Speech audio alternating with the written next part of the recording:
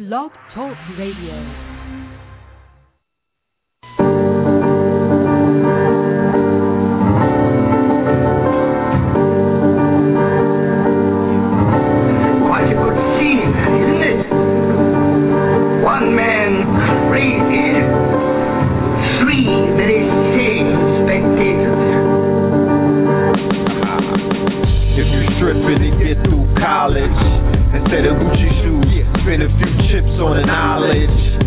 To know the ledge, this is not the time for blowing bread.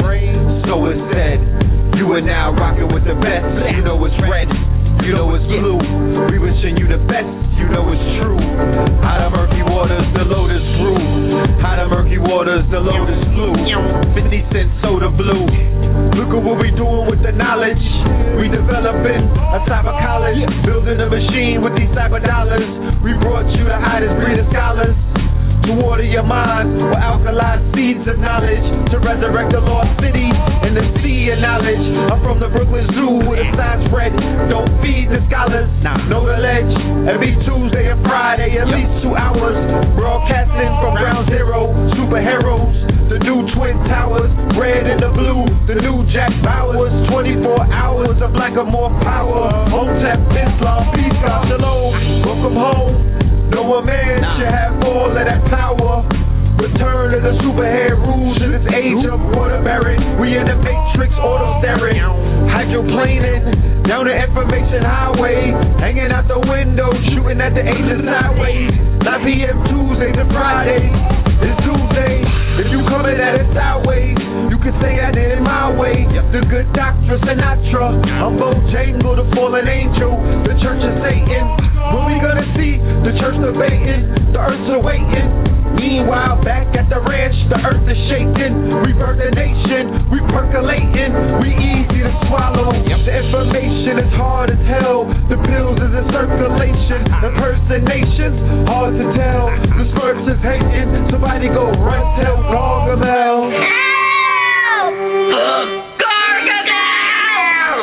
Oh, please don't be frightened. I'm terribly sorry about this.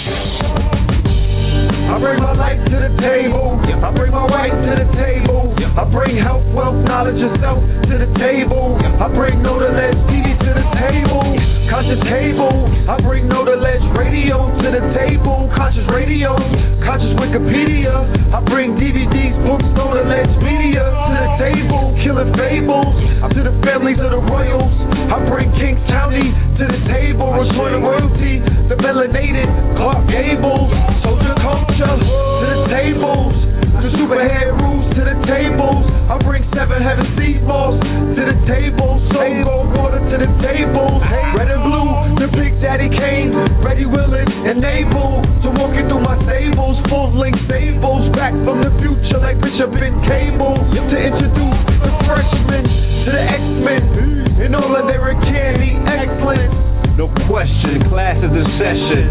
Report to the chat room, pen and pad in hand. You wanna be there early and beat the caravan. People storm in the gate to get a plate. Them lines packed like the Happy Land. Either open up with the latest cuts or them rap tools that bump out the latest trucks. From 9 to 11, we do it in the dark like we used to do it in the park. For the most part, from the very second that the show starts, you're witnessing a pose off, think Mozart, huh? The love received so far has been so hard. There's a few dudes to front, but they medullas, they sharp, man, they so soft. Don't be thrown off, any Zoloft. Avoid them at all costs, like raccoons or skunks. But back to the regular scheduled program. The program is sponsored by 7 Heaven. What else in hell can you get an open line to heaven at 11:11? Emerge at the other end of those meditation portals and elevated walk tools. Even some abort tools. Any questions, comments, or concerns, press 1. To everyone else, thanks for attending another session. I'm pleased to teach, but it's an honor to learn. Certainly, courtesy of KTL University. Oh, please don't be frightened. I'm terribly sorry about this. You are? They are!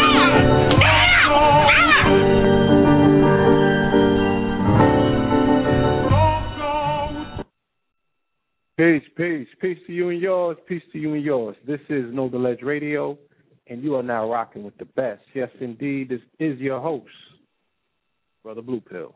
All right. Very soon to be joined by my co-host, Brother Red. Peace, family. Welcome back. Please settle in, get comfortable. You are going to be treated to a phenomenal show tonight. All right? So definitely make yourself comfortable and right at home. All right, y'all? Shout out to the chat. Chat is open. Let the family get in. Again, waiting on my co-host. Should be passing through any second now. All right, y'all. Get some things situated. All right. Yes, and for the family, they got Twitter accounts. You know what I'm saying? You can actually do us a favor and tweet the show. For the family, they got the Facebook accounts. You could definitely put a posting on your status. Let them know that you are on the air with KTL Radio. KTL Records, that's coming next. KTL Radio. And you definitely are rocking with the best. All right, so we in the building. Welcome back.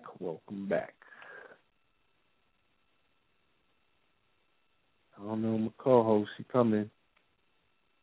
Brother's actually out of state right now, preparing for a lecture tomorrow in Tennessee. So he definitely should be coming through any second. All right, y'all.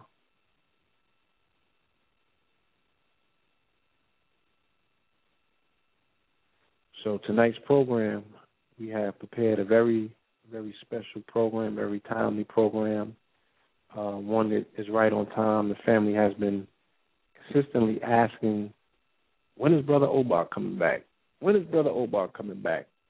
So being that the world, the population, you know what I'm saying, the internet, the chatter seems to be, everyone's talking about magic. You know, everyone is trying to make sense and decipher this ritual that was seen by billions, if not, you know, maybe millions. I don't know if it was billions. I don't really know the stats on how many people clocked into this particular game or what have you. But nonetheless, you know, it is one of the most talked about stories collectively in the media cycle. I don't know if it's dissipated and been replaced by Barack Obama skeet shooting. I don't know if that has kind of knocked it off of its axis. But nonetheless, you know, it definitely was a phenomenal, monumental show, okay? A very majestical showing, nonetheless. And we're going to run through exactly how we interpret what it is that we saw, okay? Like I said, just give it a second, family. And I'm going to wait for the red pill to be showing up any second. All right. In the meantime, let me go to a commercial. It's been a while since we got to these commercials. So definitely let's do this. Let's jump into a word from our sponsor. All right. Let me make sure that the brother is still on deck with us. Give me 1 second, y'all. Chill. From times of lore, ancients believed gold aided in prolonged lifespans and cured many diseases. It is proven to enhance mental astuteness and sharpen intuition. Gold aids in optimal bodily function and increases electrical conductivity and cellular electrical impulses. Gold can balance energy fields and is beneficial for opening and balancing the crown, heart chakra, and the third eye. One of the main benefits from an active third eye, or pineal gland, is the ability to have lucid dreams. This elixir of life is now available in 2 ounces for an amazing low price of $49.99. Our bodies are our temples, and Soul Gold Liquid Drops is essential to our transformation. Order now. Go to www.soulgoldbiz.com today.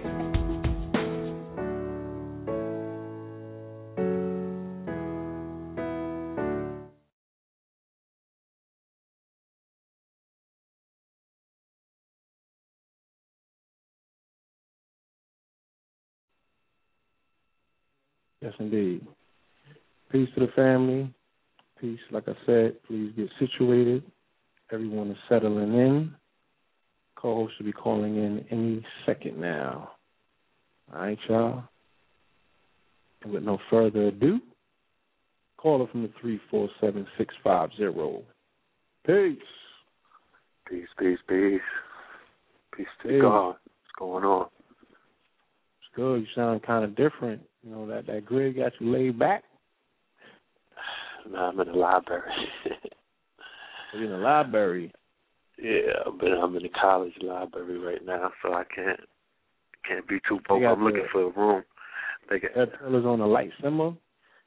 Wow. Huh? I said they got the red pill on the light simmer. Your fire's on the light simmer. Can't turn up. I'm finna turn it up. I'm finna turn up in a bit. But peace to the family. You know what I mean? Welcome to KnowTheLedge Radio. Pardon me for my tardiness. We on Central Time over here. It's 8 o'clock. Yeah, let them know where you at. Let them know what you're getting into. Right now I'm in Tennessee. Tennessee? And yeah, it's not Tennessee. Okay. This is hold on. Tennessee. And yes, indeed, family, we are broadcasting live and direct from the Suncofa Cafe here in the frigid Bronx, New York. Okay. Located at 1789 Southern Boulevard. Okay. This is on the corner of 174th and Boston Road. All right. Like I said, Seven Heaven Seamoss is in the building. Shout out to our brother God Conscious for holding down the juice bar. You know what I'm saying? Whipping up the mean mixes. The mean mixes on deck. All right? There will be a grand opening here this weekend, Saturday. Oh, no, that's not this weekend, is it? February 16th. My bad. That's next weekend. So, you know, if you're not doing nothing, you definitely want to get acquainted with some positive vibes in the community. You know what I'm saying? You want to support a local melanated business, you know, who is pretty much diversifying an entire neighborhood.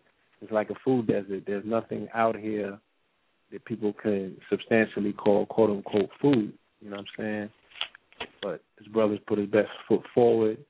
Like we said, right next door is a gift shop where they have an insurmountable amount of gifts, you know, cultural gifts or what have you, Kemetic chessboards, all of the statues on pool, all set, everything. Anything that you could think of, they got it on deck. If they don't got it, they could get their hands on it. You know what I'm saying? Like I said, you know, open, they got the juice bar. You know, they got vegan pastries here and everything. It's the real deal. So, Suncofa Cafe, all right, 1789 Southern Boulevard. Shout out to the BX. You heard? Yeah, man. So I want to give a shout out to, what's the name of this college? Middle Tennessee State University. You know what I mean? I want to give a shout out to the brothers and sisters here. Middle Tennessee State. That's what you said? Not Tennessee, brother. This is college students. I said Tennessee. I ain't say Tennessee, bro. All right. Yeah. Memphis, Tennessee. You know what I'm saying? I'm in Nashville. You know, I was getting familiar with some country music earlier. You know what I mean? Yeah, they got some rhythm going on with the country music. But country music pops. Yeah, that shit is definitely it's an extension of the blues, man. Like. Yeah. So, some brothers and sisters, I want to give a shout out to the Sankofa movement and Cash Cow Entertainment. You know what I mean? How about that? They brought the red pill. Yeah, they extended a open invitation for the KTL, for the KnowTheLedge family to come down for Black History Month and drop some knowledge on the students and whatnot. So I'm here. I'm in the building. I'm doing the Illuminated Agenda 2013 Part 1, because they also have A.A. Rashid coming down here at the end of the month. So end of the month. So I'm coming here. I'm gonna warm it up for the brother. Roll out that maroon carpet. I'm gonna be talking about, these are college students. And so the Illuminated Agenda is basically targeting those in the student body who consider themselves illuminated. If your lights are out, we don't really have nothing to say to you at this moment. I'm targeting the youth that are out here that are basically awake, or rather awakening, or rather in search of the truth, or search of some kind of truth. So this is going to be a very interesting, fun lecture. It's going to be real hip-hop based, because that's the frequency that they identify with. Just with all of the research that I've been doing preparing for this lecture, I didn't even realize, and I didn't even notice that the hip hop, in the hip hop world, they're sending out so many signals.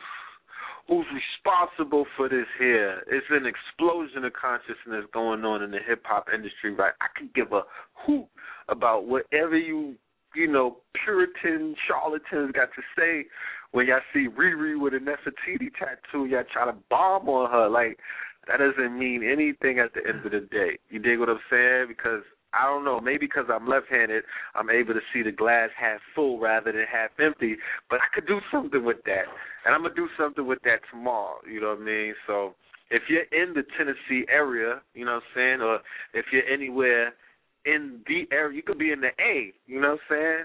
You can jump into Caprice and keep it pushing and come on down the same way that the brothers and sisters represented when we were in PG County. A lot of the KTL listeners imparted me to this last minute. It was so much stuff going on that we were planning this, and I didn't even realize it was right around the corner. But, sometimes we just have to improvise, you know what I mean? We are in the quickening, so, the family could get things done real quick. But if y'all in the area, tomorrow at Middle Tennessee University, we will be presenting at 7 p.m. at the Cyber Cafe. We are definitely going in. You know what I'm saying? There's going to be free food. There's going to be vending. There's going to be music, an open mic, similar to what we did last year, bro. It's almost the same feeling. The only difference is this college. PG County. I believe shout out to PG Dr. County. Umar Johnson was through there today. So definitely shout out to Jermaine. Shout out to, Okay. I was trying to figure out who it was. It was Umar. Yeah, that's a good look. I'm looking forward to going back there. This college appears to be a little bigger. I'm not sure. You know what I mean? I'm taking pictures and whatnot, but it's a good look nonetheless. I'm ready to enroll. Shoot. I wish they offered me a professor gig. I'll pack up. Indeed. Shout out to KT the Art Degree. He actually just started school the other day, too. He enrolled himself into a program. Oh, beautiful. That's what's up. Yeah. That is what's up. Yeah, man, like this whole college thing right here, it is, it's not what it, it's so much stuff available. It's so much, you know what I mean? It's so much, they just throwing everything. I'm surprised that there's not groups of lecturers like jumping out of these colleges. And if there's not groups of lecturers, like the young guards, I'm surprised that we don't have like a whole force of young college scholars that are taking the information to another level. But for those lecturers that are established, right, we have to utilize these college campuses as our incubators. Like, we have to utilize these college campuses as our jump ground. This is where they at. This is where the future is. It's like when Umar came on the show and was talking about it's all about the elders, but it's also all about the babies. It's about the youth at the end of the day. Like We got to plug into these areas. We have to plug into these campuses and take advantage of the libraries that they have, the computers that they have, the young, the minds that are here, the young smart minds that are here. They don't, and a lot of them are not even. They're not even being exposed to the type of information that the Facebook scholars are holding on to. Get off of Facebook and get up in these colleges. Real talk. Teach these babies, man. Even if they showed Hidden Colors 1 and 2 yesterday, and it was a packed audience, people were walking out of there enlightened. So my job is going to be very easy tomorrow. I'm going to just pick up where they left off. I'm going into the hip hop because I don't, Hidden Colors didn't really delve into this hip hop thing. So, my thing is Illuminati or illuminated. That's the question of the day. You know what I'm saying? You decide. You want to throw Kanye and Rihanna and Chris Brown and Tiger and all of them. They represent, and they got the culture. They put it in front of millions. They have embraced the culture. You don't own the culture. It's not perfect, okay? It's not perfect. I know. They're not speaking Medu-Netter. And no, you don't own the culture. You can't tell a came into the door stepping on their right and not their left. They're disrespecting the ancestors, and they're not doing it right. Yeah, so therefore, they said something about Rihanna was smoking a blunt and went on the Rolling Stone thing where she had the Nefertiti tat. How many friggin' ciphers I've been in with you conscious Negroes? Stop it. Like, y'all don't smoke. Like, what are we doing here? What are we going to do? We casting stones now? At the end of the day, it's not about who they sleeping with, what toilet paper they use. You know what I mean? Like, I'm not concerned with all of that. I just know that they are making this job very easy, okay? You don't own Nefertiti. You don't own the King Tut's image. Nobody owns that, all right? You wasn't saying nothing when the Crackers was running wild with it. Y'all didn't burn down the damn museum when they was running around with the Tut exhibit. So stop playing, you know what I mean? Like, just stop being miserable. Right. Learn to take the information, or learn to take what popular culture is doing and learn how to utilize it and make it work for yourself. I'm not being preachy right now. I'm just saying, like, it helps. Real talk. It really does help because I'm able to talk to the sisters about all set now.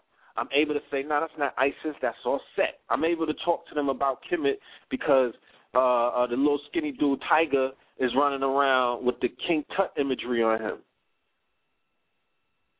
It's easier now. Yeah, and he's going it up. God damn, he's going it up. He's going it up. Going in. Conscious clothing line, step your game up, huh? Oh, yeah. Wait, huh? I don't know what closet them stylists is pulling his threads from. You know what I'm saying? I mean, I feel like that's my babies, though, Them your babies, bruh. Hold on. You know what I'm saying? I don't know what they be talking about in New York, but your boy started the conscious clothing shit. Like, you know what I mean? Let's not get it twisted. Okay? So that was you? When I speak, yeah, it was me, Kings County. Don't you make T-shirts? We could carbon date all you other niggas just like. You doing lectures? Doesn't he just make T-shirts? I know. Doesn't he just make clothing? What is he doing? Out of your boundaries. But it's a good look. You know what I'm saying? And that's what it is, man. I'm excited that I'm working. I feel like I was out of work for a minute. So hey. No doubt. We have exhausted the first 25 minutes of the show, you know what I'm saying? And I don't mean that we wasted it. I mean, we've been chopping it up, and our guest is actually in the building. So we are going to be doing the Super Bowl recap in the midst of the show as well. You know what I'm saying? I'll be pointing out some tidbits or what have you. And, only thing that I want to say before we even begin is that if nothing else, family, it was a very, very interesting ride. I said from day one, the 44s were stacked on both sides, okay? Explain what it was. This was a mirror effect. This was a whole aspect of a twinning energy, you know what I'm saying? It was dualism at its finest, Okay, we called it before the show even kicked off, and that's what it rolled out to be.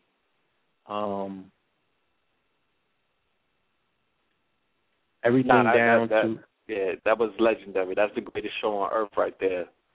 You know, at the end of the day, y'all can say what y'all want to say. I heard somebody say on Facebook.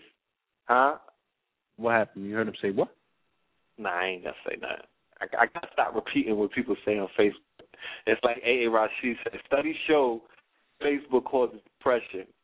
And a lot of depressed people be on Facebook. So if I'm repeating shit that I read, I'm just repeating depressed statuses and people that are fucking, like, they probably don't even got TVs. And no offense to nobody that don't have a tube, because it's months where I don't even have TV and I don't care for TV.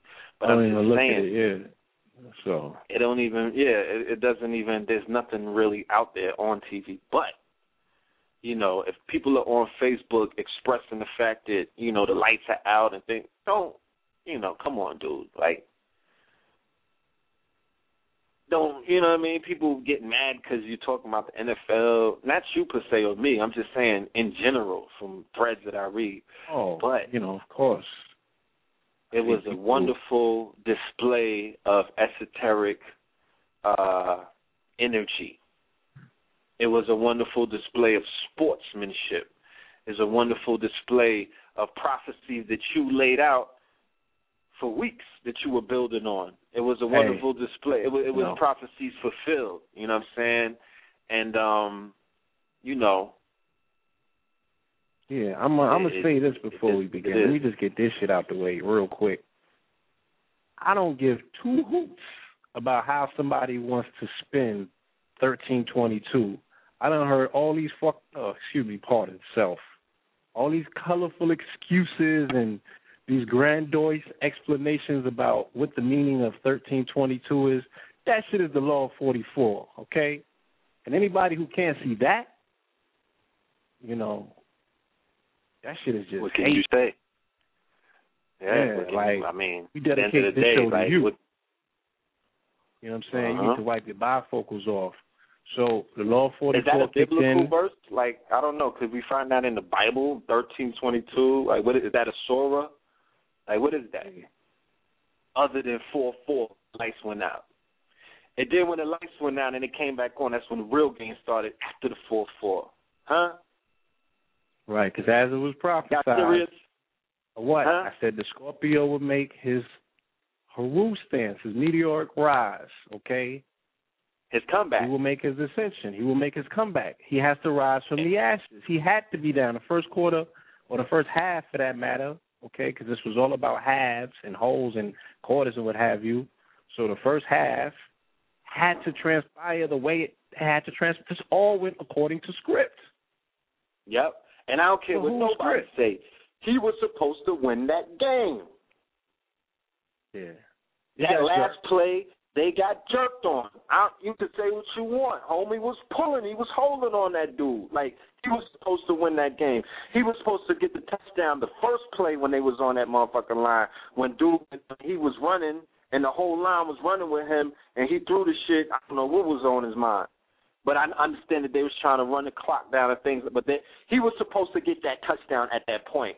And if he were to get that touchdown, we all know where the game was going. The shit was playing out the way that it was written. Okay? Yeah. But those dark nights, you know what I mean? That set energy, those black ravens, you know, they persevere. Remember my song? Black ravens swerving, hope of crack havens urban, murals and mirages. I'm a first-hand witness to the horrors like portrayers. Fuck how they portray us.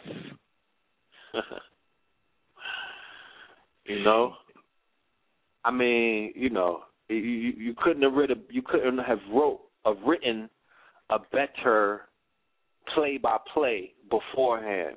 I already put it out there. You're a legend. I'm putting DVD together where I'm releasing, you know what I'm saying, the full script.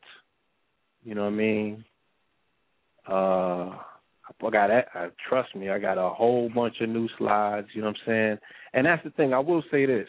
You know, what I did walk away learning is that when it comes to quote-unquote predictions, you should really wait into right before them games begins, because information keeps coming, it keeps piling in. You know what I'm saying? It keeps all these variables have, they were mutating certain things. Now, I'm not saying that I mutated along with it. I knew what I was looking at, and I was like, no, I'm steadfast. I know what's supposed to happen. Certain things didn't transpire at the end. I'm not to blame for that, family, okay? Them niggas got jerked. You seen it. Nah, they did. But they did get jerked. I also said what? What did I say on the Sunday post? And I think I'm going to have to read that for the family, just so you could get an understanding of how this thing plays out. And this will be a perfect segue into what it is that we're talking about here tonight, okay?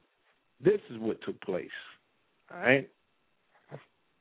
Because this is all about energy, okay? We are a universe that are made on energy. Everything is energy. If you want to dispute that, you know what I'm saying, you're on the wrong Blog Talk show. There's a bunch of other kooks out there that you could do well up in their chat rooms talking crazy. But you can't argue with me that this is a universe comprised on energy, the vibration and the movement of energy. So all of these players, all of these teams, all of these names, all of these numbers have numeric vibration. Resonance. They have resonance. They got resonance. You know what I'm saying? They got a frequency. And we can identify what those particular frequencies are. All right? And the system that we use to identify those said particular frequencies is gematria. And gematria can best be described as geometry. It's a counting system. As you calibrated here on this particular planet, you came in at a particular angle. All right? That's geometry. So your name, your date of birth, all of those things carry a vibration with them. And Brother Raku, the Cosmocrat, he's able to deduce what the numbers and the geometry is on the birthday by taking, you know what I'm saying, said numbers and putting it through a system. People like Sister Dorothy are able to take your name and deduce said energy based on the numerics of your name, what your mama named you, okay? Not what you named yourself when you came on Facebook, my nigga. Even though there's a frequency that carries to that, too. And we have shown numerous times, she's came on the show and showed you that the red and the blue pill mean exactly what the red and the blue pill mean. All right? So, with that being said, I'm going to just read this real quick. This is called Taking to Church. And so it is. Here we are. And all the players are present for the biggest ritual on earth. It involves God, Yahweh, Christ, Mary, Joseph, all the saints in one big altar where the black magicians patiently await their sacrifice. Ray Lewis, okay? Ray Lewis is resonating strongly with Yahweh energy, okay? Not only has he invoked the name of Yahweh constantly in his campaign for glory, all right, but using the Kabbalistic system of gematria, we are able to see that his jersey number, his outer skin, his outer flesh, his outer garb, his jersey number 52 equals Yahweh, spelled out. When you spell the name of Yahweh out, it equals 52 in the gematria, okay? Kabbalistically, for that matter, you know. And his name also holds Yahweh energy. You know, his first name and his last name, Ray Lewis, okay? When you add up the attributes of that particular name, it also comes out to Yahweh or Elohim or the Lord God, all right? So you got the Lord God, Yahweh, Elohim, on his inner garb, resonating with his jersey on his outer garb, okay? Coming from Baltimore, all right? And we know that, you know, resonates with, of course, the Lord and everything, and the landlord and Baal and all of those things that we already can see and decipher. Okay, we take MD from the Maryland, of course that equals 44. You know what I'm saying? Shit, you take the vowels out of Maryland and it's Moreland. That's another story. I ain't getting into that one. All right? So, That right there in itself is an unprecedented correlation of mythical proportions, especially for someone who comes under so much scrutiny for his unexplained talent, i.e. the deer antler controversy. Now that's putting the horns on God. What happens when you put the horns on Saul? He turns into Set, his brother. Okay? That number also resonates with the word Ben, which means son, as S-O-N, right? And the number resonates with the word Tippereth, which means the S-U-N, son, which is the sixth sephira of the tree of life, the same energy that Tupac emanates. He equals Tippereth. Okay? So he hails from Mary's land, Maryland, and he's playing in the land of Mary Laveau to be exact. Right? So when the saints, the San Francisco Friars of St. Francis of Assisi, i.e. the San Francisco 49ers, come marching into the home of the saints, they will be held by Colin Kaepernick. The Scorpion prodigy experiences meteoric rise to fame. The Phoenix, or the rising sun from the Golden State, who's repping the Golden Gate. Now, he Kabbalistically equals the number 876, which means the Prince of Peace, okay, which explains his Christ energy shining through. Now, the fact that both of these players have constantly invoked God into the collective consciousness of the populace is not up for dispute. The question is why, and what does it have to do with the outcome of Sunday night's game? All right? He even went to the lengths of having scripture scrawled over his frame to bring attention to his beliefs. So in accordance with his name and his personage, 876, it also equals the word fowl, F-O-W-L, or the game bird, right? Now, anyone can look at his beak, and they can see the Haru connections. He got a hawk beak or what have you, but his name also means the fowl, the game bird, all right? Now, the game bird or the fowl is normally the one selected for the sacrifice, okay? Christ makes the ultimate sacrifice, and New Orleans is the ultimate altar. Saint Assisi is the one most revered saints because he was the first one to experience stigmata, the evidence of Christ's sacrifice for the world's sins. You understand? And when you take the 49ers and you understand that 4 and 9 is 7 squared, 7 times 7, you go to Kabbalah, you go to the definition of 77, and you see the 77 equals sacrifice. Okay? His number also equates to Joseph, all right, the father of the Christ. And funny enough, the quarterback that he was playing against was named Joe or Joseph. So all of these dudes had mirror connections and correlating energies or what have you. In this mystical matchup, we are seeing the energies of the Father versus the Son, light versus the dark, the morals versus the church, and the grand old sacrifice being coronated by none other than Queen Bee, Beyonce Knowles, returning to her Creole roots of Louisiana. The silvery moon is casting a reflection of a sun principle in Scorpio. As the bird of death descends, time for an offering. Okay?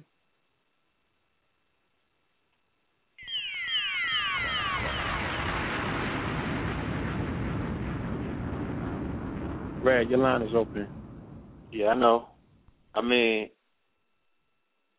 my interpretation of what you just read sounds like that homie was going to get served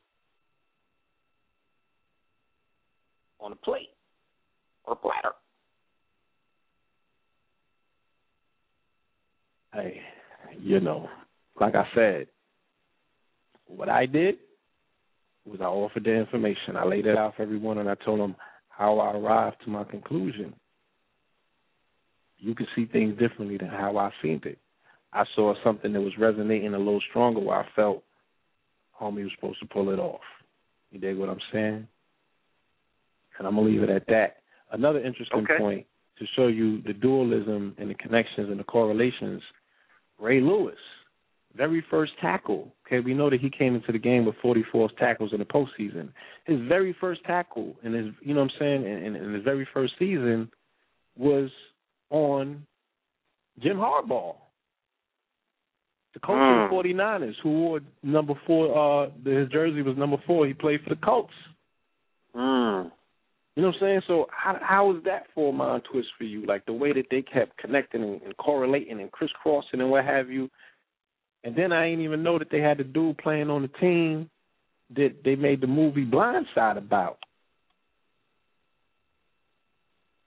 Which is another crazy connection and correlation, being that one of the main themes of that night was, you know, a blind man, Baron Samedi, Stevie Wonder.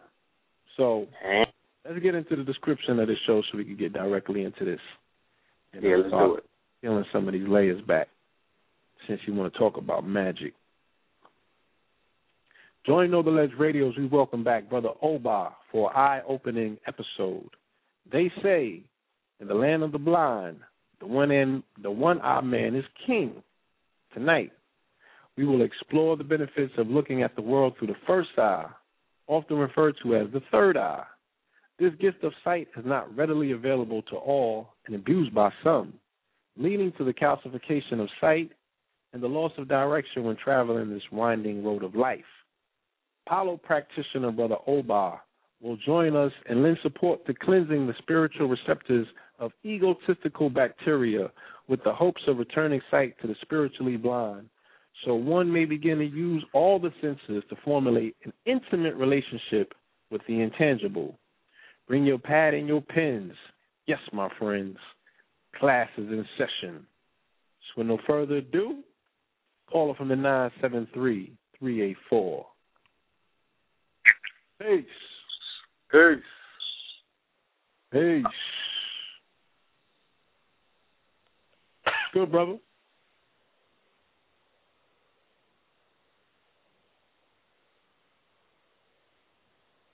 Peace. Oba, you there?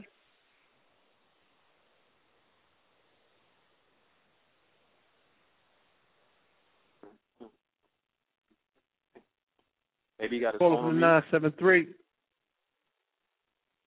Yeah, you might have a small on mute.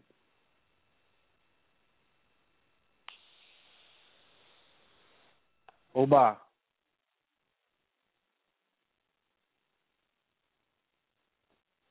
Try opening his line one more time. Hold on 1 second.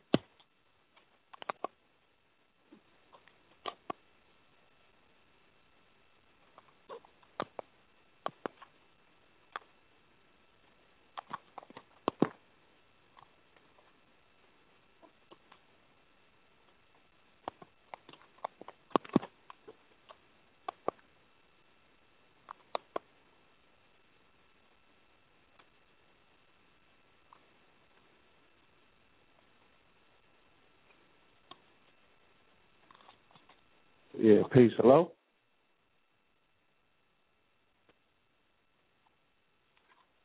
Greg, you there? Yeah, I'm in the building. Yeah. Something just happened. His line just dropped. Hold it down for a second. Let me go and play some elevator on music. My line. Some elevator music? Yeah. One of my two favorite joints from the More Fire Fridays. Yeah, which one is that? What's that? The dude from Philly. What's the brother name? Aquil.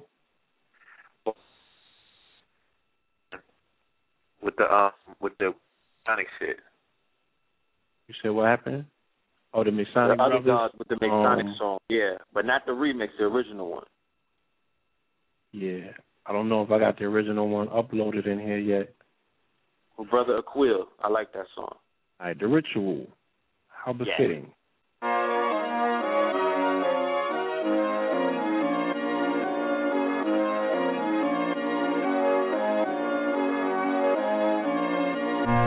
What a wig, what a wig. What is this, what is this?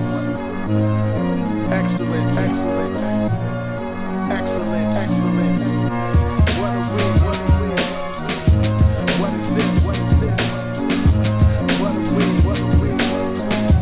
Excellent, excellent, excellent, excellent, excellent, excellent, excellent, excellent, excellent, excellent, excellent, excellent, excellent, excellent. I sing the praise of my predecessors, the measure of love what I write, the flow of meta-nature. Script is divine insight, language and nice epiphanies. From the epicenter of my epic memory, it's all a synergy, a place for energy, a higher self. Stand on my terms, at the feet of pyramids. Kings with likeness to him, connection felt, truth are common when I rhyme it. Without the raps, the gold is still reminding. Shining brilliant, story of the myth and fulfillment. But if it's a falcon, the more the nation and Malcolm, the 80s outcome. Elevate the bar to say the aboriginals is literal. Era's pivotal, the spirit in the digital. You get it though, from the 5% December wicked intentions. Legend crack the 85 of unconventional writtens. It's all tradition, forgive permission of corporations. Quickening, exponential MCs awakening. Old to the past and the pioneer. The main reason why I'm here. Some the corporations fear and they can't stop. What we call it? God hop. Raise the octave when I rock. What we call it? God hop. What we call it? God hop. What we call it? God hop. From pyramids and mounds and meridians now, it's off the most sense to comprehend now. But Iliad expounds on the siege of the city. Filthy was really having to kill. DMC from my first eye caused me to spill. Extremely high. Yeah. Since I seen not only the halftime show, since I saw the blackout, I've been waiting to do this. You know what I'm saying? Like, this ain't dawn on nobody. I don't even know if she performed this song because I ain't get the whole, her 13-minute set. Jesus Christ. Let me run through some numbers of Ray Lewis, first of all. Because we banging on the fours. You know what I'm saying? Everything got its own vibration. I know 13 means something else, but we reduce it to 4. All right? I'm looking at the world through blue eyes, so a blue eyes lens at that matter, so I can see what it is. Azure-colored glasses is the best description. Pardon self. So I see them 4s. Okay? Ray Lewis, 13 years ago, okay, he was accused of 2 murders. So you got 2 13s, that's 44. Okay, a double murder. Took place on January 31st at 4 a.m. Double. Okay. He settled for $13 million. Double. All right. And, of course, like I said before, he came into said game with 44 tackles, you know what I'm saying, Double. leading the league. But I'm looking at them 13s and I'm looking at them 31s the way that, you know what I'm saying, they mirror themselves and flip around. So I'm looking at Beyonce. Wait, he got I'm looking 44 tackles in postseason? Yeah, he had 44 tackles with an injured arm. But that's a whole other story. You know what I'm saying? We're going to get into some of that. So all of that being said, I'm looking at the performers for the game. I'm looking at Beyonce and I'm looking at Jennifer Hudson. Both of them 31 years old, okay? So they go your 44s again. So I'm like, should go off at 13:22. I'm like, I know what this is, you know what I'm saying? People can freestyle all they want. I know what this is. But I'm like, why they just ain't drag her ass out and make her sing this? Turn the lights on.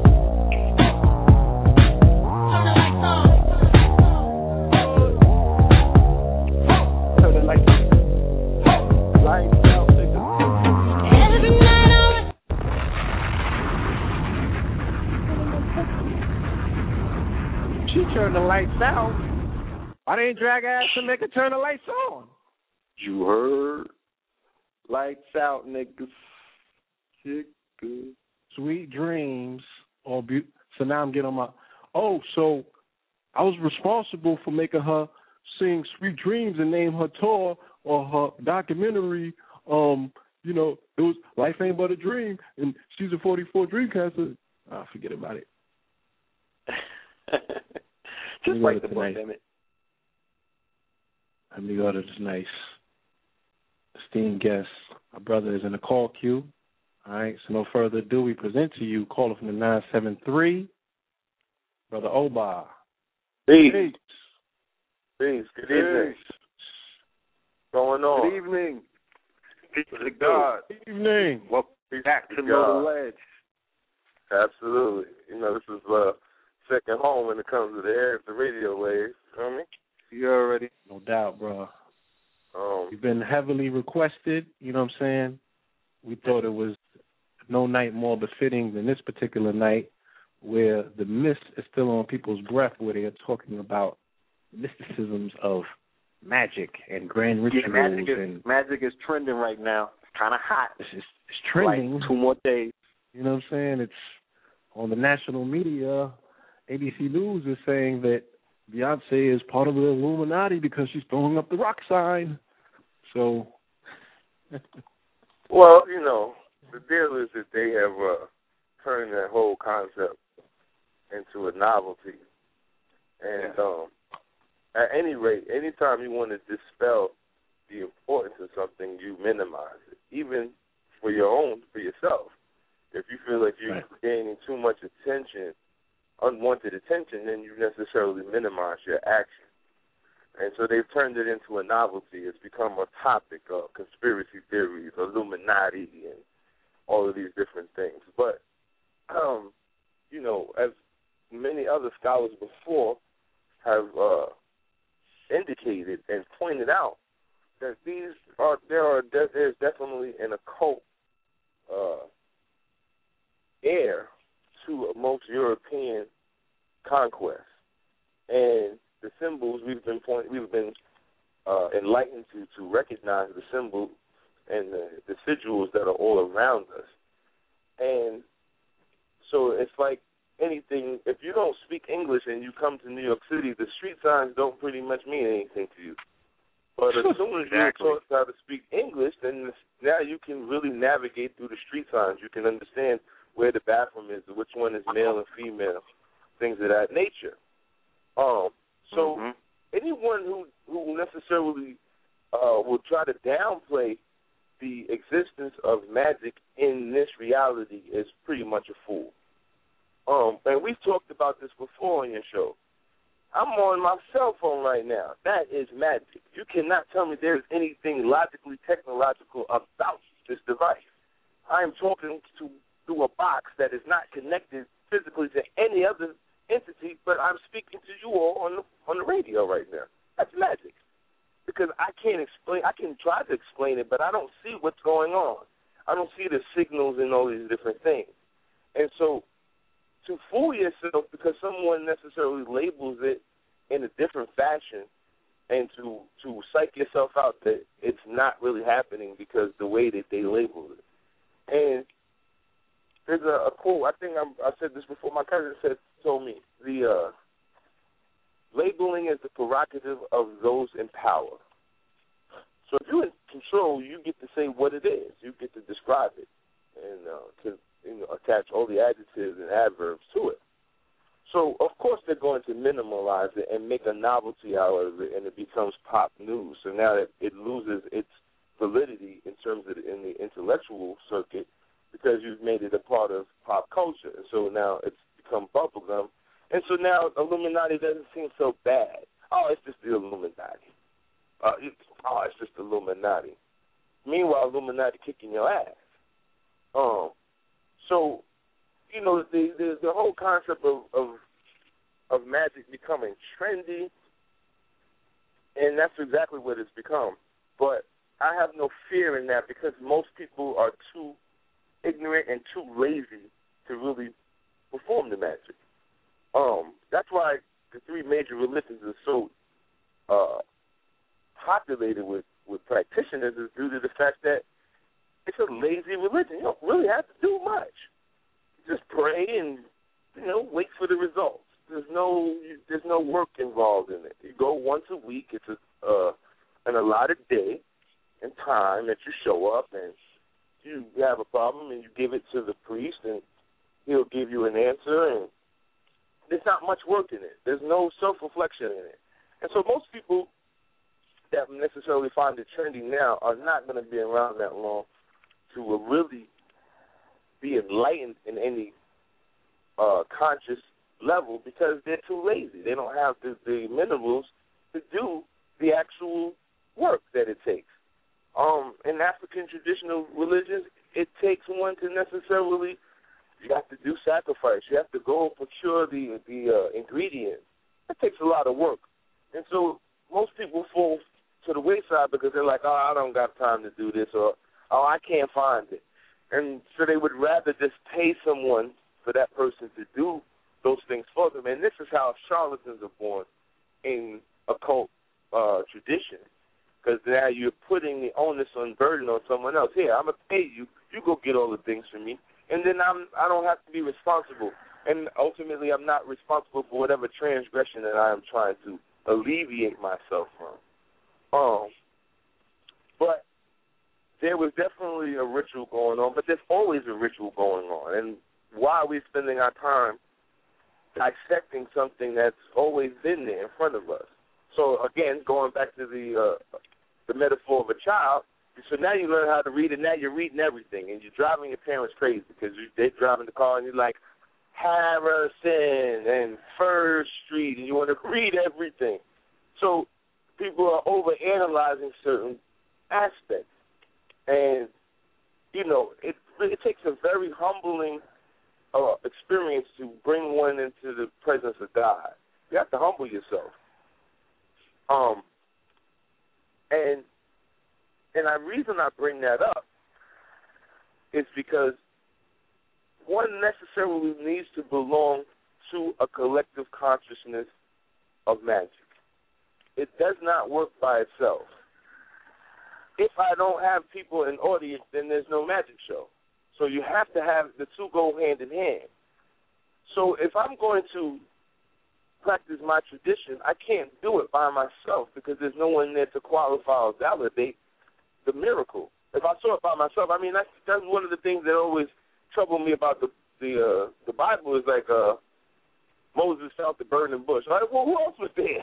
There wasn't nobody else there, then that wasn't a real miracle because it just happened in his mind. Two people have to experience it to validate it. Like, yeah, I saw the bush was burning and nobody lit a fire to it. So it takes a community of like mind and of like or people who want the same results in order to get results. And the reason why most people that are becoming conscious necessarily avoid being initiated is because of humility. If you've been you're cooking, and you've been cooking all your life, and you cook pretty well, people tell you should become a chef. Most people ain't going to go take that time to go to culinary school because they don't want to be told what they were doing was primitive or unnecessary. They'll continue to cook the rice for 20 hours because that's the way they know how to do it. As opposed to someone who necessarily starts with a fresh mind and is open because they have no preconceived notions of what they're supposed to be doing. And too many times our leaders and our lecturers and things of that nature, they become introduced to things from an intellectual standpoint, and when they come into contact with the people who are doing these things, those people kind of let them down intellectually because they were looking for Einstein to give them the theory of relativity, but you got Willa May talking about, I ain't got time for that.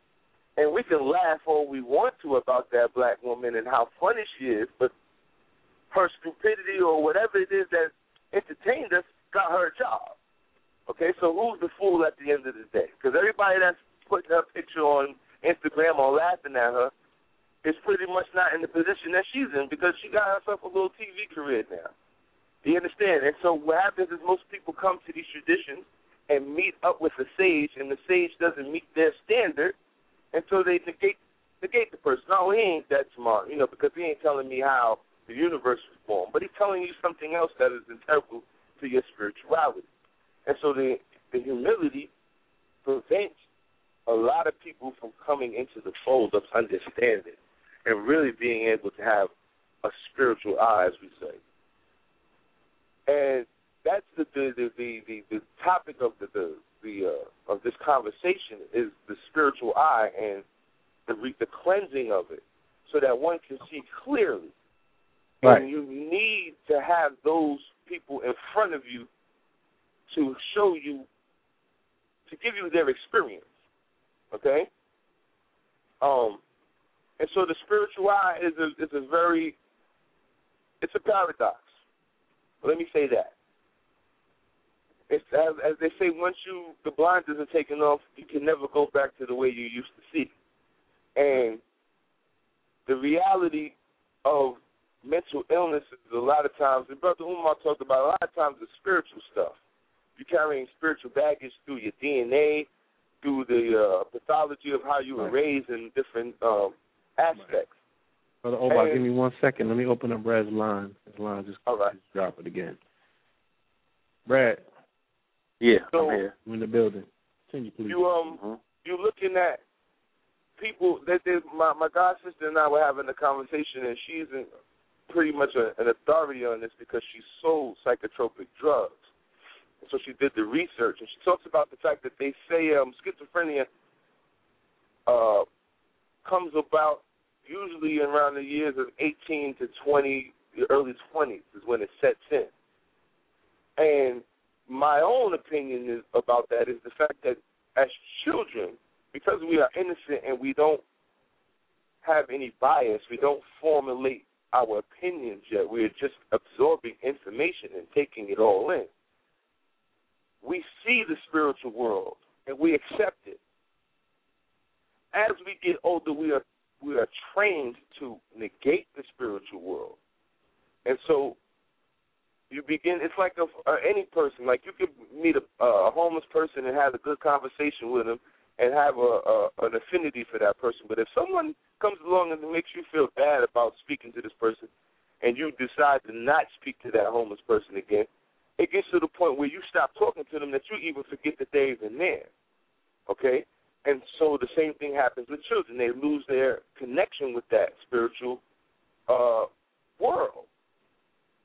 Well, when you get to be of the age of coming out of adolescence into teenage years, going into young adult years, those entities revisit you.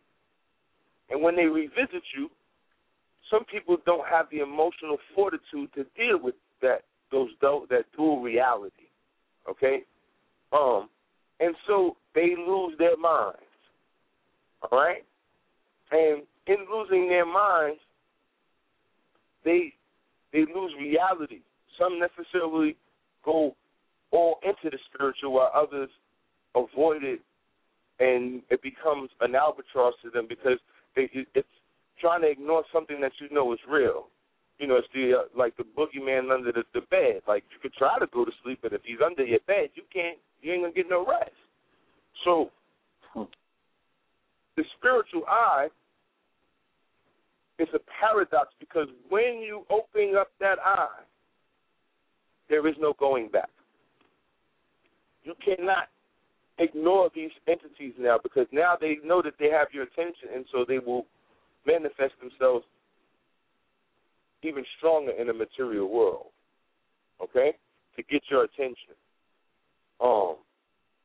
Because, you know, bad things can happen to you all the time, and if you don't associate them with spirit, then it's just bad things.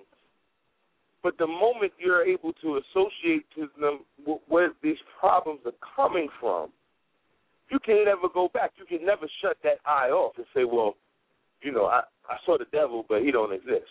That's an oxymoron. You saw the devil. That means that you were able to process his existence, then you know that he's alive, okay? And a lot of times we get into this battle, and I've spoken about this before, about intellectual and the layman. To be conscious is exactly what it says, is exactly as the linguistics imply. Con meaning with, and science. With science. So when you're conscious means that you are now looking at things with the instrument of science and in a way to identify and codify and compartmentalize things. That's what consciousness means, okay? So if you are conscious, you can't tell me, oh, I don't believe in African traditional religion. That's just some brouhaha. That's some voodoo magic. You can't be conscious of it. You can't believe that the white man is trying to put you down, but you don't believe that magic exists. That's in contrary to one another. You can't have those two ideas together. So it always makes me laugh how people will necessarily say, oh, I'm conscious, oh, but I don't know how y'all kill chickens. Like, what? Like, I don't understand that. If you were with a conscious mind, that means you're using science. You're being logical about these things. And you can't possibly be logical and believe that this country or people who perpetuate a certain idea don't have another hand under the table. You can't be conscious. I mean, there's too many signs and symbols and examples given for you not to understand that. So it's in contradiction one another to say, well, oh, I'm conscious, but, I don't believe in magic. I only believe that, the black man is God and blah, blah, blah. And then that's it. Like, what are you talking about? It's because what happens is, again, those are just sound bites, and they allow you to free yourself of the responsibility. And the thing about spirituality is that it's a responsibility. You are now, because you're conscious, you're now aware of things, and now you're responsible for the outcome of them. So you can't bitch and moan and blame it on the devil or blame it on Shaitan. You can't do that. You have to be objective about your position in your own demise and your own success.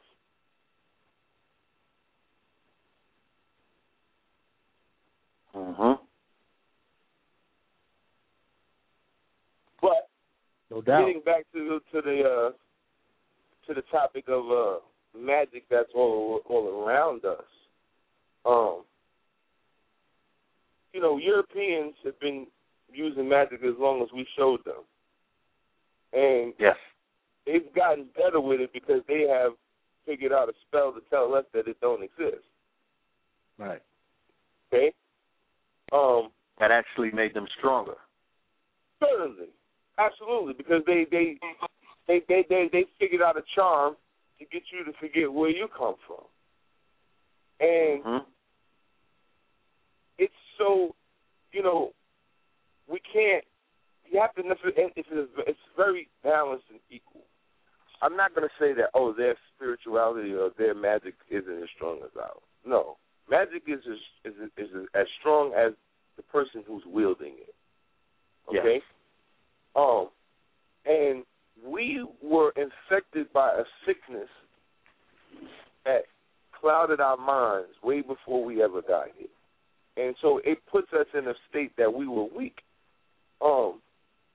If anybody out there has gotten a hold or heard Hidden Colors 2, KRS-One makes that very, very plain and very apparent. You don't invade a country when they're at the top of their game. You invade when they're in a decline.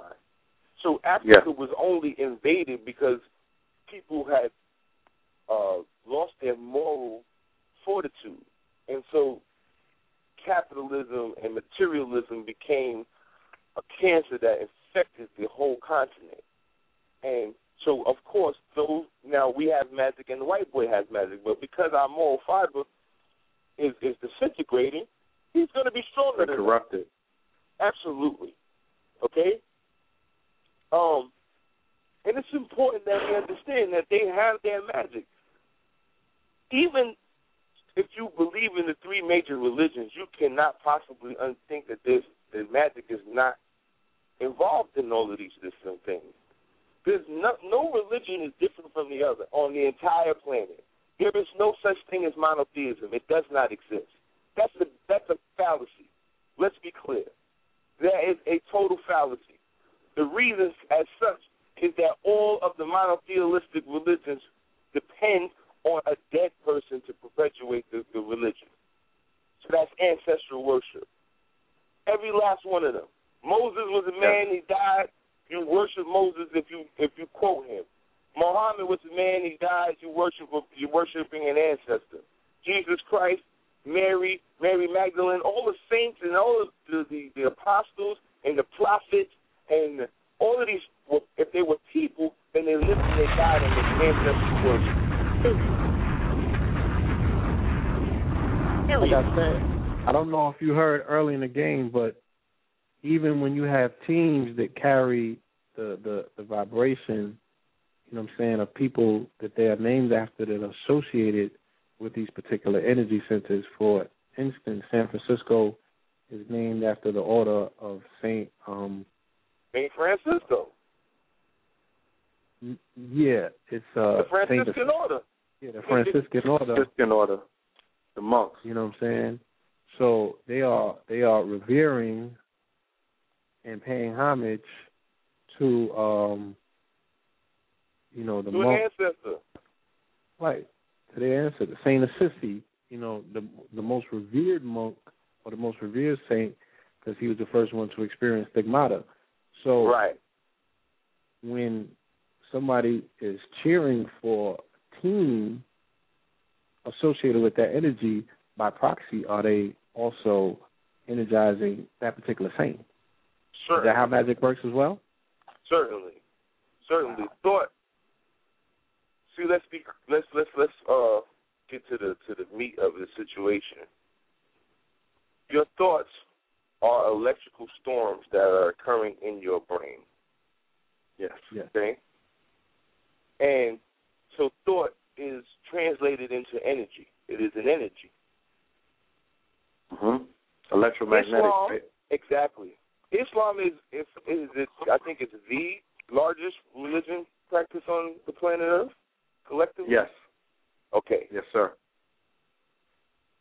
And that is such because they have devised a system of time where they actually empower their deity at certain times of the day. Every day at a certain time, in the morning, in the afternoon, and nighttime, Muslims all over the world are praying. It is a unified collective consciousness. Think about that. There is a collective consciousness in that there are millions upon millions of human beings making salat at the same time. So the potential energy has greater possibilities of turning into kinetic energy. Okay? So now that their agenda is pushed forward because millions of people at the same time are asking the creative force in the universe for the same thing at the same time every day. Okay? That's magic. That's magic. Let's be clear about that. That's magic. All right? And so when you pray to something, you are investing your energy into it. Okay? And you are investing your energy into that idea, that icon, whatever it may be, you're putting energy into it. And that energy has to go somewhere. So it manifests itself through phenomena, okay, through miracles and things of that nature. So, of course, yes, you got 1 million something people plus people all at the same time. And I won't even say across America, across the globe, because Americans are all over the globe and TV is, the world is flat. So millions and millions of people at the same time watching a show, a football game and a show. And they are battling, they are having a war of minds at that moment. People who are rooting for the Baltimore Ravens, they have a certain mindset. The people who are rooting for San Francisco 49ers, they have a particular mindset. And at that moment, they're playing out the theatrical or the ancient theatrical play of just opposites. Not even good and bad and negative and positive, just opposites that are fighting just for duality, one yeah. Absolutely. Okay?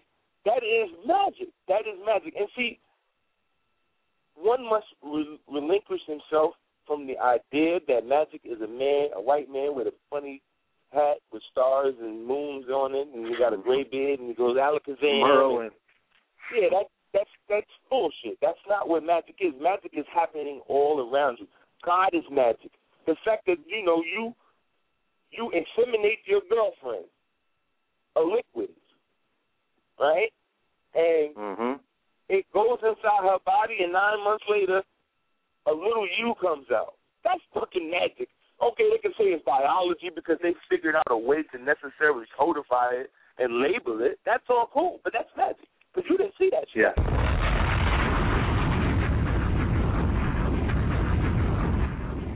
You did not see that shit happen. Okay? And I've seen people necessarily tell people that they were going to have kids with people that they didn't even know yet. Okay? So that means that there's a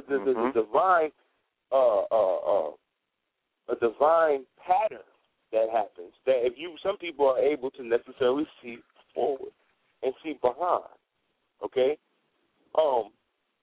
And it pains me when I run into, I think I did something on Fulton Street. I was talking to the brother Rich, and he was interviewing, and one brother came over, and he was trying to get all intelligent. And, oh, yes, but brother, if the people are smarter than that, look, check this out.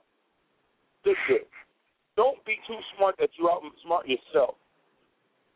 Simplicity is the true genius of the world. It's the simplicity. Like, yo, I do this and I get that result. Like, how hard is that? Okay? So people want to overanalyze things, and it takes away from the validity of it. I can sit here and break down the Orisha to you in a cosmic way, in an elemental way, and all these different things. But the reality is that they exist because they show themselves through the phenomena, the natural phenomena around us. Okay? And so when, people come with this, I'm intelligent and I'm conscious and I'm about saving the people and all this stuff, and then they negate the spiritual part, it's because they have been, their spiritual eye is dirty. It's like a car that's been snowed on and rained on all winter, and you never drove it. The windshield is dirty. They can't see. They can't see clearly. And so they go about things very pragmatically about, this happens and that happens, and that's what it is. And, the universe and magic is so sensitive that you create your reality sometimes. Not sometimes. You can create your reality. And people who are objective to the concept of magic and mysticism and things, all these different things, have shut themselves off because that's what they've been taught. They've been programmed that way. And until someone indicates it to them and shows them, that's the only way that they see. Case in point. I was watching a movie the other day called What the Bleep Do We Know? And they talk about the Native Americans and the shaman and how the Native Americans couldn't see the ships on the ocean because they had nothing to compare it to in their minds. But when the shaman did the investigation, because he saw the ripples, he saw the water behaving differently, so he went to investigate, and then he came across and he was able to actually see the ships. It took him to identify them to the rest of the tribe. So people now are talking about Illuminati in 2013. But dig this, when you were talking about it in 1999 and 1998, and there was no examples of it or no conversation or no literature freely available, people couldn't even dig the conversation. Like, what are you talking about? Like, what? But now because it's on YouTube and people use it in popular culture and they make reference to it, now someone is able to necessarily absorb the concept of it. Like, oh, really? There's a secret society of people? Yes. Oh, okay, I can believe that because they've been given references. They've been given movies like Skull and Bones and these different things. But prior to that, most people can't get with that program because their spiritual lens is dirty. So they don't see on their own. They see because somebody else indicated something to them. And spirituality talks about the fact that your spiritual eye has nothing to do with the physical eyes. The spiritual eye talks about the ability of one to use all of their senses to collect information and make a deduction. Okay? When someone is blind, they don't see like you and I. but through other senses, they are able to collect information and make an accurate assessment of their environment or the people that are approaching them. Well, spirituality and the spiritual eye is the same thing. It is a culmination of things. It is the intuitive. It is the clairvoyant, the audiovoyant, the dream state, the feeling. So all of those things, if I'm missing one, the others help build up my visualization in my mind of what it is I'm facing. See, the devil, they give you the iconography of what the devil's supposed to look like. So if he shows up in anything other than that, you don't know who he is. Mm-hmm. Because you're looking for the dude with two horns to come out of his head. But the devil got on a suit, or he got on a gun and a badge, or he got, you understand?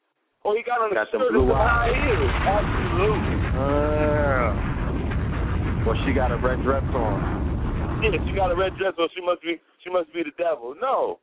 Why does he have to be restricted to that archetype? Oh, this is the devil, and this is how he shows himself. And so you have to look at the symbolism in iconography. For instance, when you see the concept of a dragon in medieval or ancient Asian culture, right, and they're telling you that the dragon breathes fire, that is a metaphor, because the artist must convey his idea to you with the available references that you have to use. So, imagine if a dinosaur survived the Ice Age. He's living in a cave in a very rustic area. And every once in a while, the dinosaur come out and eat somebody. Now, we're talking about something that is gigantic in size. The heat that body must produce or emanate has got to be comparable to necessarily receiving second-degree burns. So if the dinosaur rolls up on you and he breathes on you, his breath is about 300 degrees, you're going to burn. Now, in order to convey that story, if I'm telling a story and there's no such thing as an oven, there's no such thing as a blowtorch, the only thing that you know that produces heat is fire, then that's the icon that I need to use to necessarily represent or express my vision or convey my message. Okay? So people take things too literal because they're not looking at it from a simplistic perspective. Like, well, what do they really mean? You see, Michelangelo, he paints the angels and they have wings. Well, what else was flying in medieval times other than a bird? There was no flying contraption, not that they had seen. And, I know, and let me just say this so that I know there's somebody conscious out there like, oh, well, the Cometians had one. Yeah, that's fine, but the Europeans ain't never seen nobody fly before. Okay?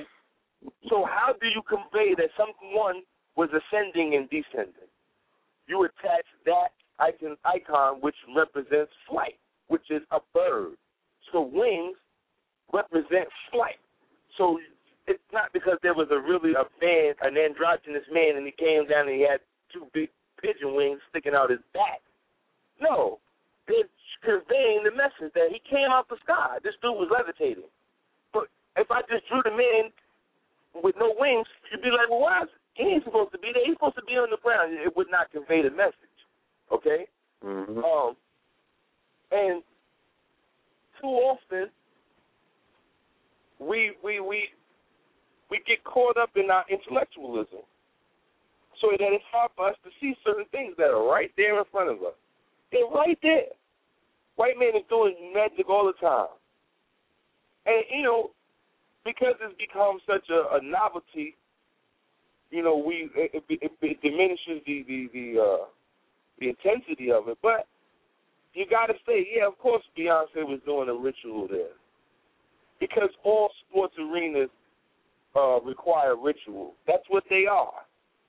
Okay? They're ritual, but for what reason? To distract you. Okay? So while we're talking about the Super Bowl and what Beyonce did and X, Y, and Z, nobody, and I'm sure y'all are, but nobody's talking about the fact that the Muslims burnt the library in Timbuktu.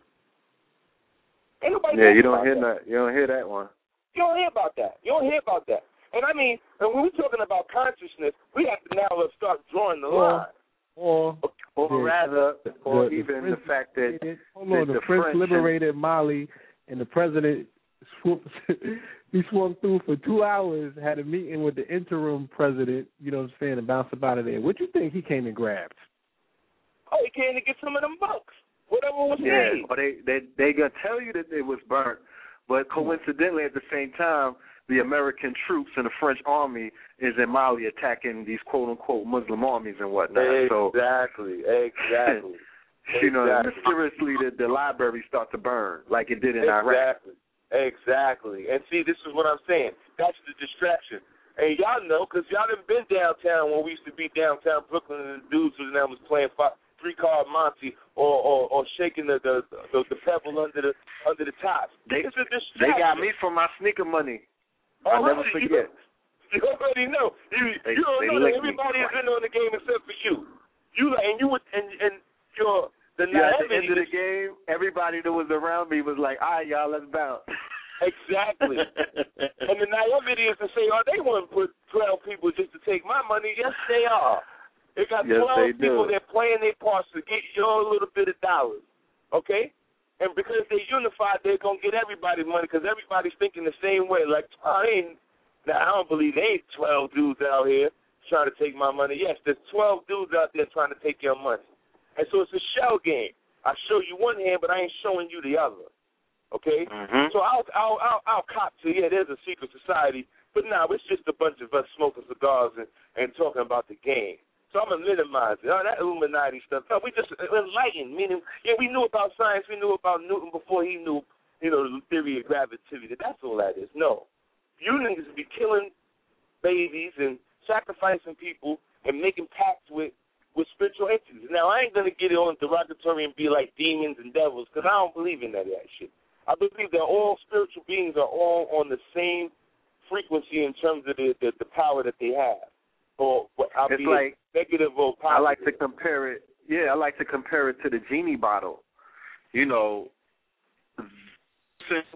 the genie could basically make that energy or that deity carry out whatever wish that person ultimately has. It's the energy that's going to basically, it's going to work for whoever summons it. Right. Exactly. But